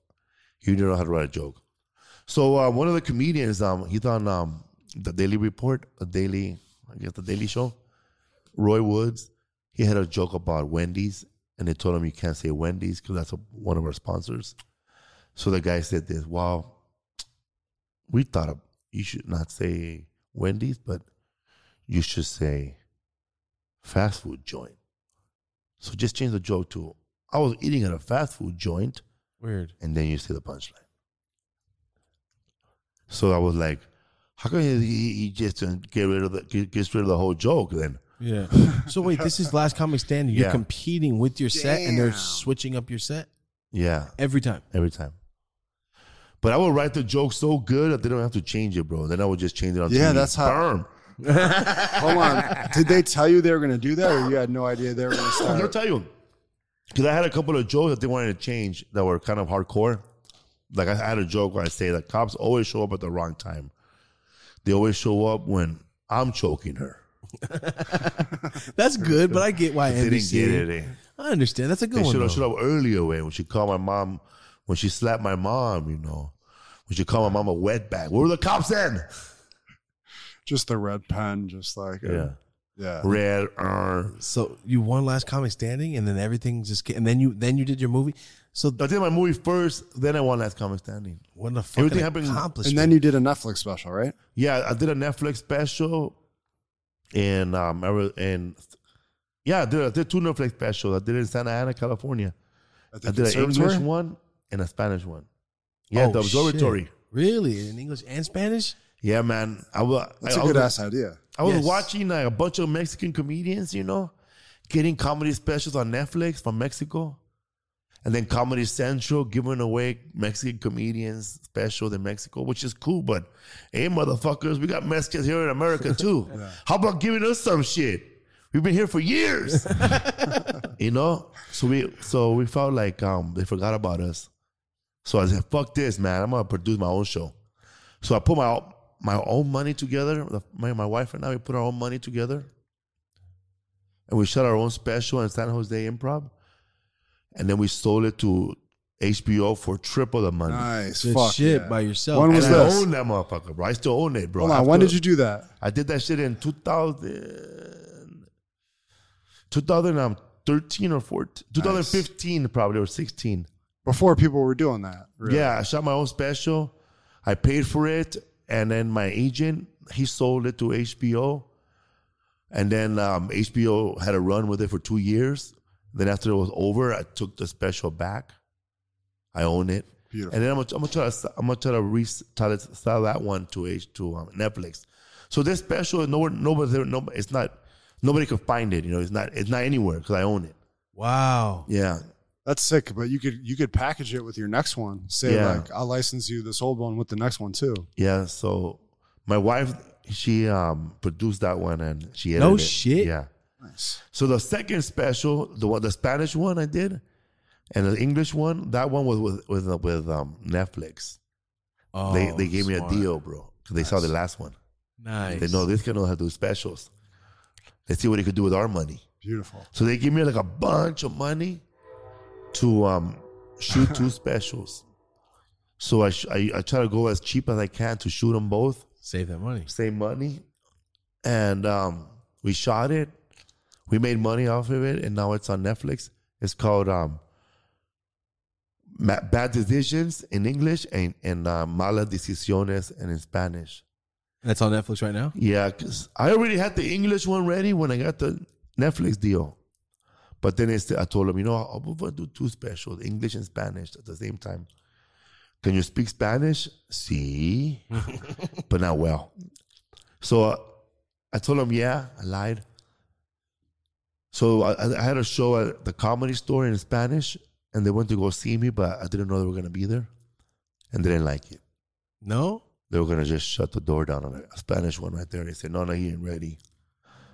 So that instead of crying and saying, fuck these motherfuckers, and I said, okay, man, tell them next time they want to see me, I'll be ready. So I had 3 months. I had like a half a year. So I started going to Mexico, bro. Damn. I started going to Tijuana, Mexico twice a month. Oh, shit. I started doing all Spanish shows when I can because I work Friday, Saturday, Sunday. There's no time in the weekend to do a Spanish show because I'm an English comedian. So I started booking myself in Tuesday nights, Wednesday nights, off nights, Thursdays, Sundays. And then like I would come home from the road from doing like 6 English shows. And then the next day I would drive to Tijuana and do a Spanish show. Really, And then from straight Tijuana, practicing. I'll go drive to do a show on Wednesday. So I was doing the Spanish and then trying to switch it off. How far into your career was this? This is This last year, before the pandemic, sick. 2019. you're retraining yourself on how to do this. Is fucking Spanish, bro. awesome, man. So what I did was when I went to Mexico, I met a comedian named Joel Sotomayor, and he's like a fluent Spanish speaker comedian. So him and I took him on the road with me a couple of times, and he saw my set. He recorded on his phone, and that fool translated the whole thing. Wow. And then I saw his notes, and I changed it, and he helped me a lot.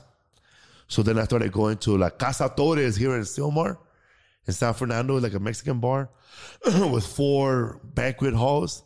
So I said, hey, man, I want to do it. I asked my friend my friend that runs it. And he said, yeah, bro, we'll do a Spanish show for you. So we do a Spanish show, bro. Free. Wow. They're all free. I never got paid for the Spanish shows. Even though when they made money, like if they would give me the money, I would just give it to the comedians that were with me, like the young comics. Hey, bro, here's the money. You get divided. Here's all the money. You get divided. So I want to get better, bro. It's not about the money. So that place, bro, was free, right? But you got to get there at 5. Bro, from 5 o'clock, show starts at 8:30. People getting fucked up right there at Casa Torres and Silmar. From 5 to 9, standing room only, bro. Like, you couldn't get in, bro. You couldn't buy tickets to this place. You got to just get there early. I destroyed that motherfucker, bro. I did an hour and 20 minutes in Spanish. Wow, what the fuck? And I didn't know I was flowing, bro, making fun of people. And I didn't know it, bro, but the Netflix guy were there. Oh, nice. That's what gave me the sealed special. It. How random. They gave me the special right there, bro. You're ready. They gave me the special, and they gave me the date. And they filmed everything for you? Yeah, and after that, I just started practicing my shows. Still going to Mexico to get it perfect. And then I shot it in Santa Ana. Bro, everything was ready. We were going to shoot it on a Tuesday, but then Kobe Bryant dies, bro. Oof. Oh, man. You know, the whole LA shut down after that, bro. Like, everybody was sad. So we were going to shoot the special. So we get to the show on Tuesday, and a lot of people are wearing Kobe Bryant jerseys to the show. And we have to tell them you can't wear that shit. Because we don't have a licensing for NBA. Damn. So they couldn't wear it. They were all bummed out. Damn, you still shot? I shot my special, man. How was that experience? Like the first show, I felt that they were like bummed. But the second show, I came in strong, bro. I came in hot. And the next day, I did my Spanish one. And the guy from Netflix, he heard he saw the special. He goes, Felipe, you did it. He told me in Spanish, you did it. Don't worry. He goes, we're going to probably take this one and show it on Netflix. So just have fun in the next one. Mm. So the next, when I recorded the second special in Spanish, because I did 2 in English, so they could edit both and make a good one. And I did 2 in Spanish, so they could edit both, do a good one, or the same clothes. Yeah. But my special in Spanish, I'm so proud of it, bro, because it really came out good. I like it. But, you know, I like it. And then some people were saying, well, we don't speak Spanish like that in Venezuela. We don't speak Spanish like that in Mexico. Yeah, that's good. But we speak Spanish like that in California. And we speak Spanish like that in Texas. And we speak Spanish like that in New York. This is our Spanish. You don't like it, turn it off. Yeah. You can't please everybody, man. Can't please everybody, bro. And you only need the people that are willing to appreciate It's like shit. An Australian saying they speak weird English in America or some shit. Yeah, no, you support to support, man. Yeah, man. But that's cool that you... Is that the first time that's been done? The first time that anybody's ever done an English and a Spanish special together on Netflix. Damn. But now more people are going to do them. Tom Segura, he's doing yes, I did see a Spanish special. Did you find that you got a lot of new fans off that? Yes, I have. A lot of people who are like... I wanted to do a special because I have fans at your age who love me, and they go translate the jokes in Spanish to their dads, so now they can watch a special together. Nice, man. You brought them together. Yeah. Yeah. That's cool. I fuck with that. Yeah, that's how Josh got so successful on Facebook and YouTube and shit, he said, because he's like families watch my comedy. Yeah, man. You appealed to more. When I did my Spanish special in Long Beach, that's when I started noticing like groups of people going out together for the first time. Like there was this hardcore thug, bro, with like his whole, from Long Beach. He had LB tattoo on the back of his head. He brought his dad and his mother and his grandmother and his sisters, and they were like a group of 15, and they saw the Spanish show, and he was telling me, Felipe, I was so happy you did a show in Spanish because I always tell my father, and my dad took a day off today to watch this show, and we're going to go buy a 12-pack right now, an 18-pack, and we're going to get fucked up at the house and just talk about your show. And, man, I never done this with my parents. And we never went out together. We never did this before. You could tell, like, he didn't want it to end. You know, that feeling, of course. that feeling you have, You the connection actually you have, the bonded. bonding you have with your father or your mom. He didn't want it to end, so they were gonna go fucking watch Netflix special and drink some beers and have a good time. That's Fuck cool, yeah. man. That's what it's all for. That's what it's all about, right? I mean, that's Yeah. the point. I never chilled with my grandpa. He speaks broken English. My grandma was like, says some shit in Spanish. They never taught me, you know what I mean? Because I grew up with my mom. So like that feeling, I've never had that before. Never chilled with my grandpa anywhere in my life. Me either. Ever. Nothing. Because the translation is so fucked. He just gets frustrated with me and shit. So I get that a lot. Like, you know, Felipe, I saw the special in English, but then I saw it in Spanish. Then I saw it with my mom, and we both loved it. But I really liked the Spanish show better. Nice. Because it's more personal to me. That's what they tell me. Did you feel really confident in it by the time you did? I did, man. I really felt comfortable. Nice. The thing I love about this the most is the fact that you're already seasoned, established, and you go, no, I'm going to go practice. I'm going to go practice on something I'm not comfortable with yet. And I started at the bottom, bro. Like, I didn't want to be like that comedian that goes into a room and just starts saying, hey, put me up next. He start bumping a lot of young comics. Mm-hmm. I actually, there was a comedian named Patty, and her name Patricia. Her Instagram is Soy tu puta madre. Shit. She was headlining a sold-out show at the Greek Palace in San Diego. It's called it's a comedy club in San Diego. I can't think of it right now, the real name, but the Greek Palace, and she was headlining on a Sunday night sold-out show. So I called her. I emailed her and emailed the club. Hey, is there any way I could do a 5-minute set on her show? Just open. And she said, yeah, it'd be an honor. Fuck yeah. So go there, bro, and do 5 minutes. And I killed in 5 minutes. I was happy, like a new comedian going over his jokes, listening, hoping Got my that girl spark happy. again and shit. I felt like the first time I did comedy, I felt excited, you know, like I want to do this more. So I kept going there every week. And then finally, I put up my own comedy show in Spanish with a bunch of comedians. And I gave them all the money. And then I started doing my own show by myself, doing a whole hour there. And that's how I started practicing, and I got comfortable. That's awesome, man. That's inspiring as shit. To be, like I said, to be so in it already and to just practice, like you said, you didn't use anybody to bump it. You just waited and waited for your spot. Yeah, man. Luckily, this happened before the pandemic. So, pandemic starts in March after I shot my special. So, my special, Bad Decisions, aired on Netflix in September of the pandemic. Wow. So I didn't go to, I was supposed to start going on tour right after my special, so that was delayed. So I have a new tour that we're starting in a couple of months, probably in August. How many tour dates do you usually do on a Like tour? 30. Oh, wow. 30 different cities? Or? Yeah, 20 probably this year because of the pandemic. But yeah, man, starting my tour, it's going to be the Felipe Esparza Unmasked Tour. Unmasked? Where can they find, like, get tickets or? Felipe'sWorld.com. Felipe'sWorld.com? I'm coming to Visalia, Napa Valley, Monterey, Salinas, Visalia, San Diego. I'm coming to Portland. Nice. So you're doing the West Coast? Yes. I'm coming to Fort Myers. Where's that I'll be at? Off the Hook Comedy Club in Fort Myers. Where's that at? Fort Myers, Florida. Oh, Florida. So you are going to go to the East Coast? Yeah. Nice, nice. Do you ever go to international since you're doing Spanish? You're going to go to Mexico? Not yet, but hopefully, man, if things happen, maybe I could go open up for Tom Segura in Mexico. Sick. Good things. You got good things cooking, man. That's great.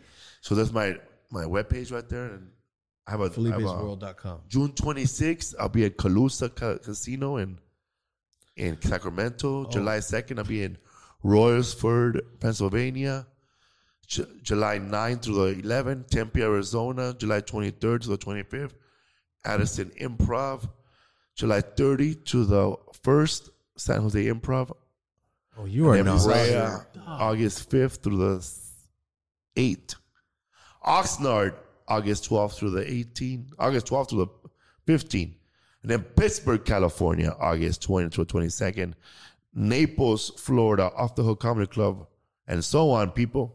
Wow. What do you do on your downtime, man? You are gone like a rock star on the road that long? Well, when I'm at home, I take my grandson to school in the morning and I pick him up and I go swimming with him. See. You got that whole new lifestyle. You made it, man. sir. Yeah, Congratulations. you got a whole new lifestyle. That's great. You get to oh man, He does comedy, Thursday, Friday, Saturday. He comes Yeah. home to his grandson and shit. Yeah. I love it. Congratulations, man. Yeah, man, thanks. Okay, so Felipe's and that starts when? June 20. Oh, soon. Couple Yeah. days. California. Okay. Oh, sold out already. Okay. Well, guys, go check We it out. had a second Felipe's show, World. man, on the 26th. You added a second show? Yeah, I'll be there with a guy named Larry Bubbles Brown. Very funny. He opens up for Dana Carvey, Dave Attell. He opens up. He has opened up for Louis C.K. He opened up for a lot of people. And I have Butch Escobar from Northern California and Rodrigo Torres from the What's Up Food podcast. Nice. Oh, so please tell us, where can everybody find your podcast? Check out my podcast on Spotify. It's called the What's Up Food podcast. We have over 300 episodes. Wow. We've interviewed Miklo from Blood In, Blood Out. How is that? Bro, all we do is talk about Blood In, Blood Out for a fucking hour and a half. That's great. That's bro. all I wanted to do. The one thing I'm asking, like, yo, why'd you hit your chest so hard when you did that shit? Right when he comes off he punched himself in the fucking chest. Damn, 300 episodes. Wow, good shit. How long has it been going? I don't know. We started in 5 years ago, I think. Wow. 344 episodes, man.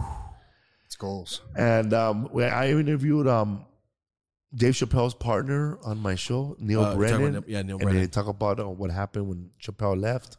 Oh, with season 3, lost episodes? Yes. And then I interviewed Gil Carrillo, the guy who cut the Night Stalker, Really? the guy from the Netflix special.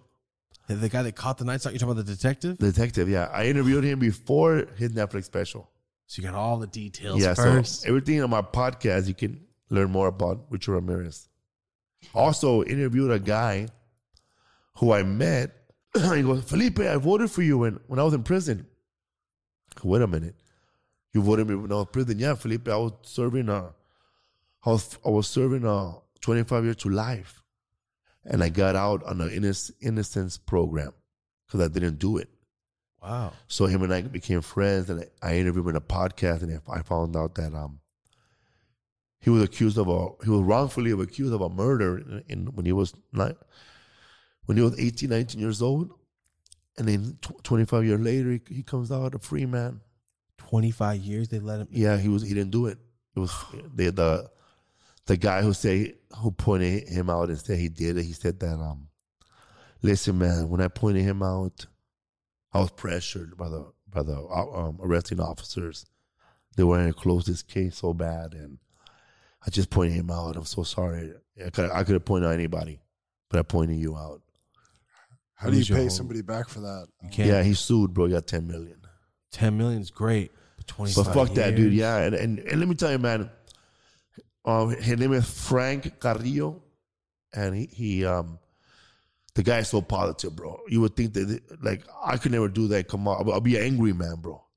I probably wouldn't even make it to the innocence program because I'll probably kill somebody and I'll die in there. This guy, no tattoos. Not that it matters, but he has no tattoos. Not bitter. Like, he's not one of those guys, fuck the guys who arrested me, Yeah. He went back to school. He did everything he wanted to do. He went back to school. He couldn't graduate from college. He ran for city commissioner of his town.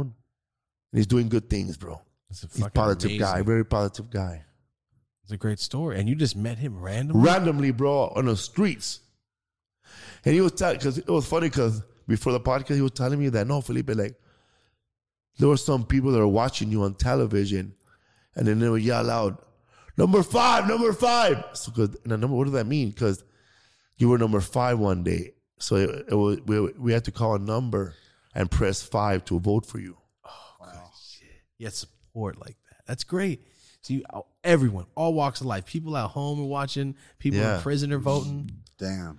I met a guy that was a fireman for Sacramento, and he told me that he got in trouble because he automatically dialed. He automatically dialed the number to vote for me to every city employee, bro. Oh, good. You use connections like that. That's support. That's better than any flyer you could ever ask for. I don't know what those comedians have on that, but I don't think they do. And what really helped me was when they were showing Last Comic Standing on Channel 4, NBC, they interviewed me and they asked me, Felipe, if you win $250,000, what are you going to do with that money? The other comedians were saying, buy a house. I'm going to buy a car. I'm going to buy this. And I the first thing that came to my mind, I didn't have to think about it. I said, you know what, man? If I win, I'm going to donate some of my proceeds to Father Greg Boyle from Homeboy Industry because they want to help me get here. Homeboy Industries, that's a building over here downtown. Yeah, that's Father Greg Boyle. He's the one that helped me out when I was a crackhead and put me in rehab. Really? Yeah. Oh, the two dudes that walked in, you said? What? The two dudes that walked in and called your wife. Oh, you're talking about, you didn't talk about this earlier? You said two of the OGs or the big homies came in and cleaned you and that crackhead up, the guy that you met? Remember he said he called your wife or something? But that was after when I was doing stand-up comedy. Oh, that's not them. No, then. this before when I was in my 20s. Oh, he's the first time I sobered up. Gotcha. First sober. He Father Greg Boyle helped me, and I got cleaned up for like 10 years. So what is Homeboy Industries? What is it? I seen the building.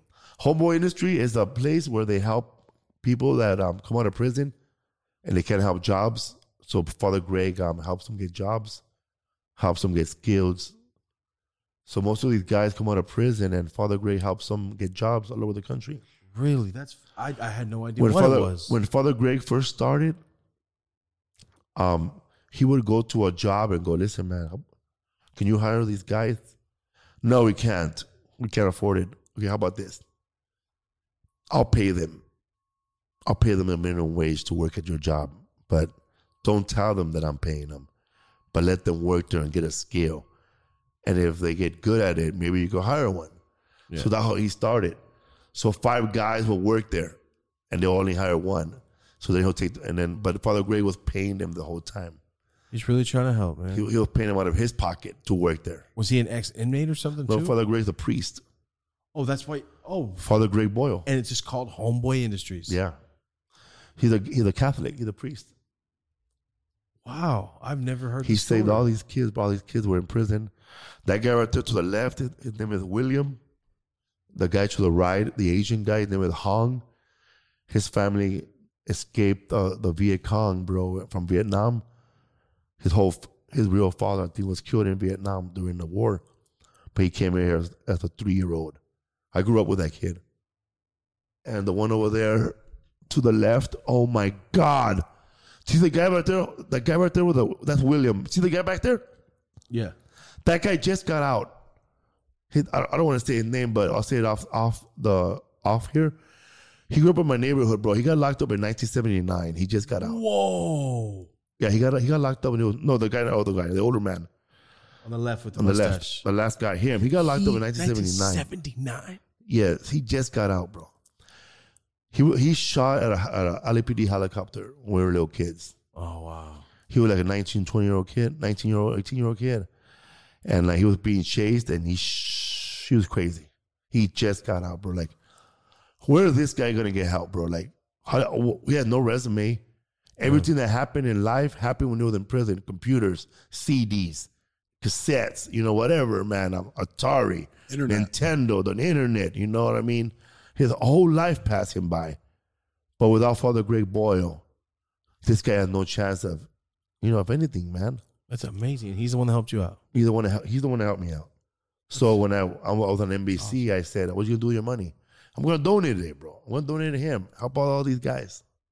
Good so shit, every man. year I donate money. So that's amazing. What a cause. A cause that actually you can see the result. And not just that, like he started other program, like there's a thing called Impacto, and it's like the only women's shelters. When a woman gets old, like 70 or something, he has nowhere to go, or family's gone. So there's a place called Impacto, and they help older women now, like a homeless shelter for senior citizen women. Wow. Yeah. Man, this man's just radiating positivity out here. Yeah, man. Father Greg Boyle, great. man. Like he's a real G, bro. Like I remember when he was back in the 80s during the Salvadorian War, he was over there helping, and he got caught up, bro, by the guerrillas, and they found out who he was, bro. They blindfolded him, took him back to the city, and released him. Oh, because they knew he was that guy. You know, he was a man, bro. Damn. Wow. A lot of people have been. He has also helped. He had baptized also a lot of people in juvenile hall, kids who were not baptized. He had baptized them. So he's a godfather to a lot of kids.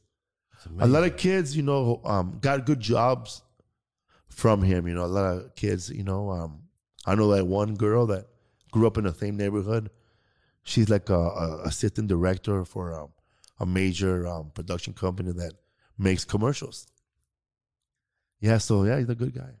That's amazing, man. Thank you for getting that story out. I had no idea what that was. Yeah, I've had him on a podcast too. So if you want to listen to the podcast, Really? Father Greg Boyle On the What's Up Fool on the podcast. What's Up Fool podcast.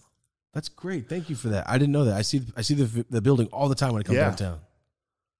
Nice, man. Well, I know The we've been building here. you look at, it's a cafe. They own a cafe. Yeah, I thought it was a restaurant, and then it looks like they sell gloves or like So they it's a sell restaurant. gear and It's shit. a restaurant. They make all their food there, all their bakery, tortillas. It's all made by homeboy. Yeah, I had no idea what that. I was like, was that No Fear? What the fucking No Fear building? What was this? Because I just, you know what I mean? Like I had no idea what it was. Can't believe the guy got out. Crazy, huh? Homeboy Industry Shark Tank. Yeah, I thought I had seen them on Shark Tank. That's a great cause, man. Especially you can see it happen. Well, I know we've been here for a minute. Yeah, man. I wanna thank you for coming. Thanks for having me, bro. Thank you so much. Thank you for sharing your stories. Thank you for talking to me and Marty for this long. It's been like closer to over 2 hours. Oh, Yeah. I'm glad. Yeah, it's been a for minute. sure. Hell yeah, we really appreciate What's it. up, fool? If you want to follow me, man, I'm Felipe Esparza, comedian on Instagram, or Funny Felipe on Twitter, or just FelipesWorld.com, man. I hope you guys like the interview, man. Just want to say I'm not bragging about anything, man, and I changed my life, you know, and it's very hard, man, if you're struggling out there, and call Father Greg, man. Call somebody. Get help. And in no way, just for you, in no way do you sound like you're bragging at all. All right. At all. So don't Okay, don't good, think eh? that. Not in any way. I'm shape, or form. not glorifying none of that, eh? No, you're good, man. Thank you so much. I appreciate it. So Cool. FelipesWorld.com, Yes, FelipeWorld.com. Instagram, Felipe Esparza comedian, and you said Funny Felipe on Twitter. Yeah, if you want to watch me acting, I'm in a movie with Pauly Shore called Oh shit. The Guest House. I'm in a movie with Jimmy O. Yang and Cedric the Entertainer. It's called The Opening Act. So we should just IMBD this. Yes. Right? Steve Yeah. Byrne made that, right? The Guest House? Or The opening act, or no? Steve Byrne. Yeah, I'm in that one. Steve Byrne directed it. He actually put me in a movie as the cab driver. Good shit. See, as a kid, man, when you look at these things late night, like, Also, NBC Superstore, I played Cody. So oh, the I'm in Superstore. I'm in My, the last season. my homies are fucking addicted to that show. You're talking about where it's just a grocery store, Yeah. right? Good shit, man. That's great. Yeah, I'm in that one. Guest House. I'm in that one. I play a priest, Father Jeff. That's amazing. Man, that's great. It's accomplishment, man. Mexican comedian. Now you're having a movie, and you're in the movies now? See that right there? See right there? That's the movie I did. I'm not like that no more. Wait, that's not you. Yeah, with no beard. You're lying. That's to me. crazy. Yeah, that's me right there. That's you. That doesn't look like you at all. I wouldn't have guessed it at all. Yeah, buddy. What? Please pop that picture up on the screen when you edit this, Marty, because that don't look like you in any way, shape, or form. What? I know I look like Selena's killer. Oh, that's fucked. I want to talk to my parents or my mother. All right, let's get out of here. Let's just stop. Thank you so much for hanging out. What's Guys, up, fool? Thank you so much. Thanks for having me. Guys, thank you so much for watching. Have a dope ass day. This has been Felipe Esparza. All right. Woo! That was fun. Thank you for having me. Thank you so much, man.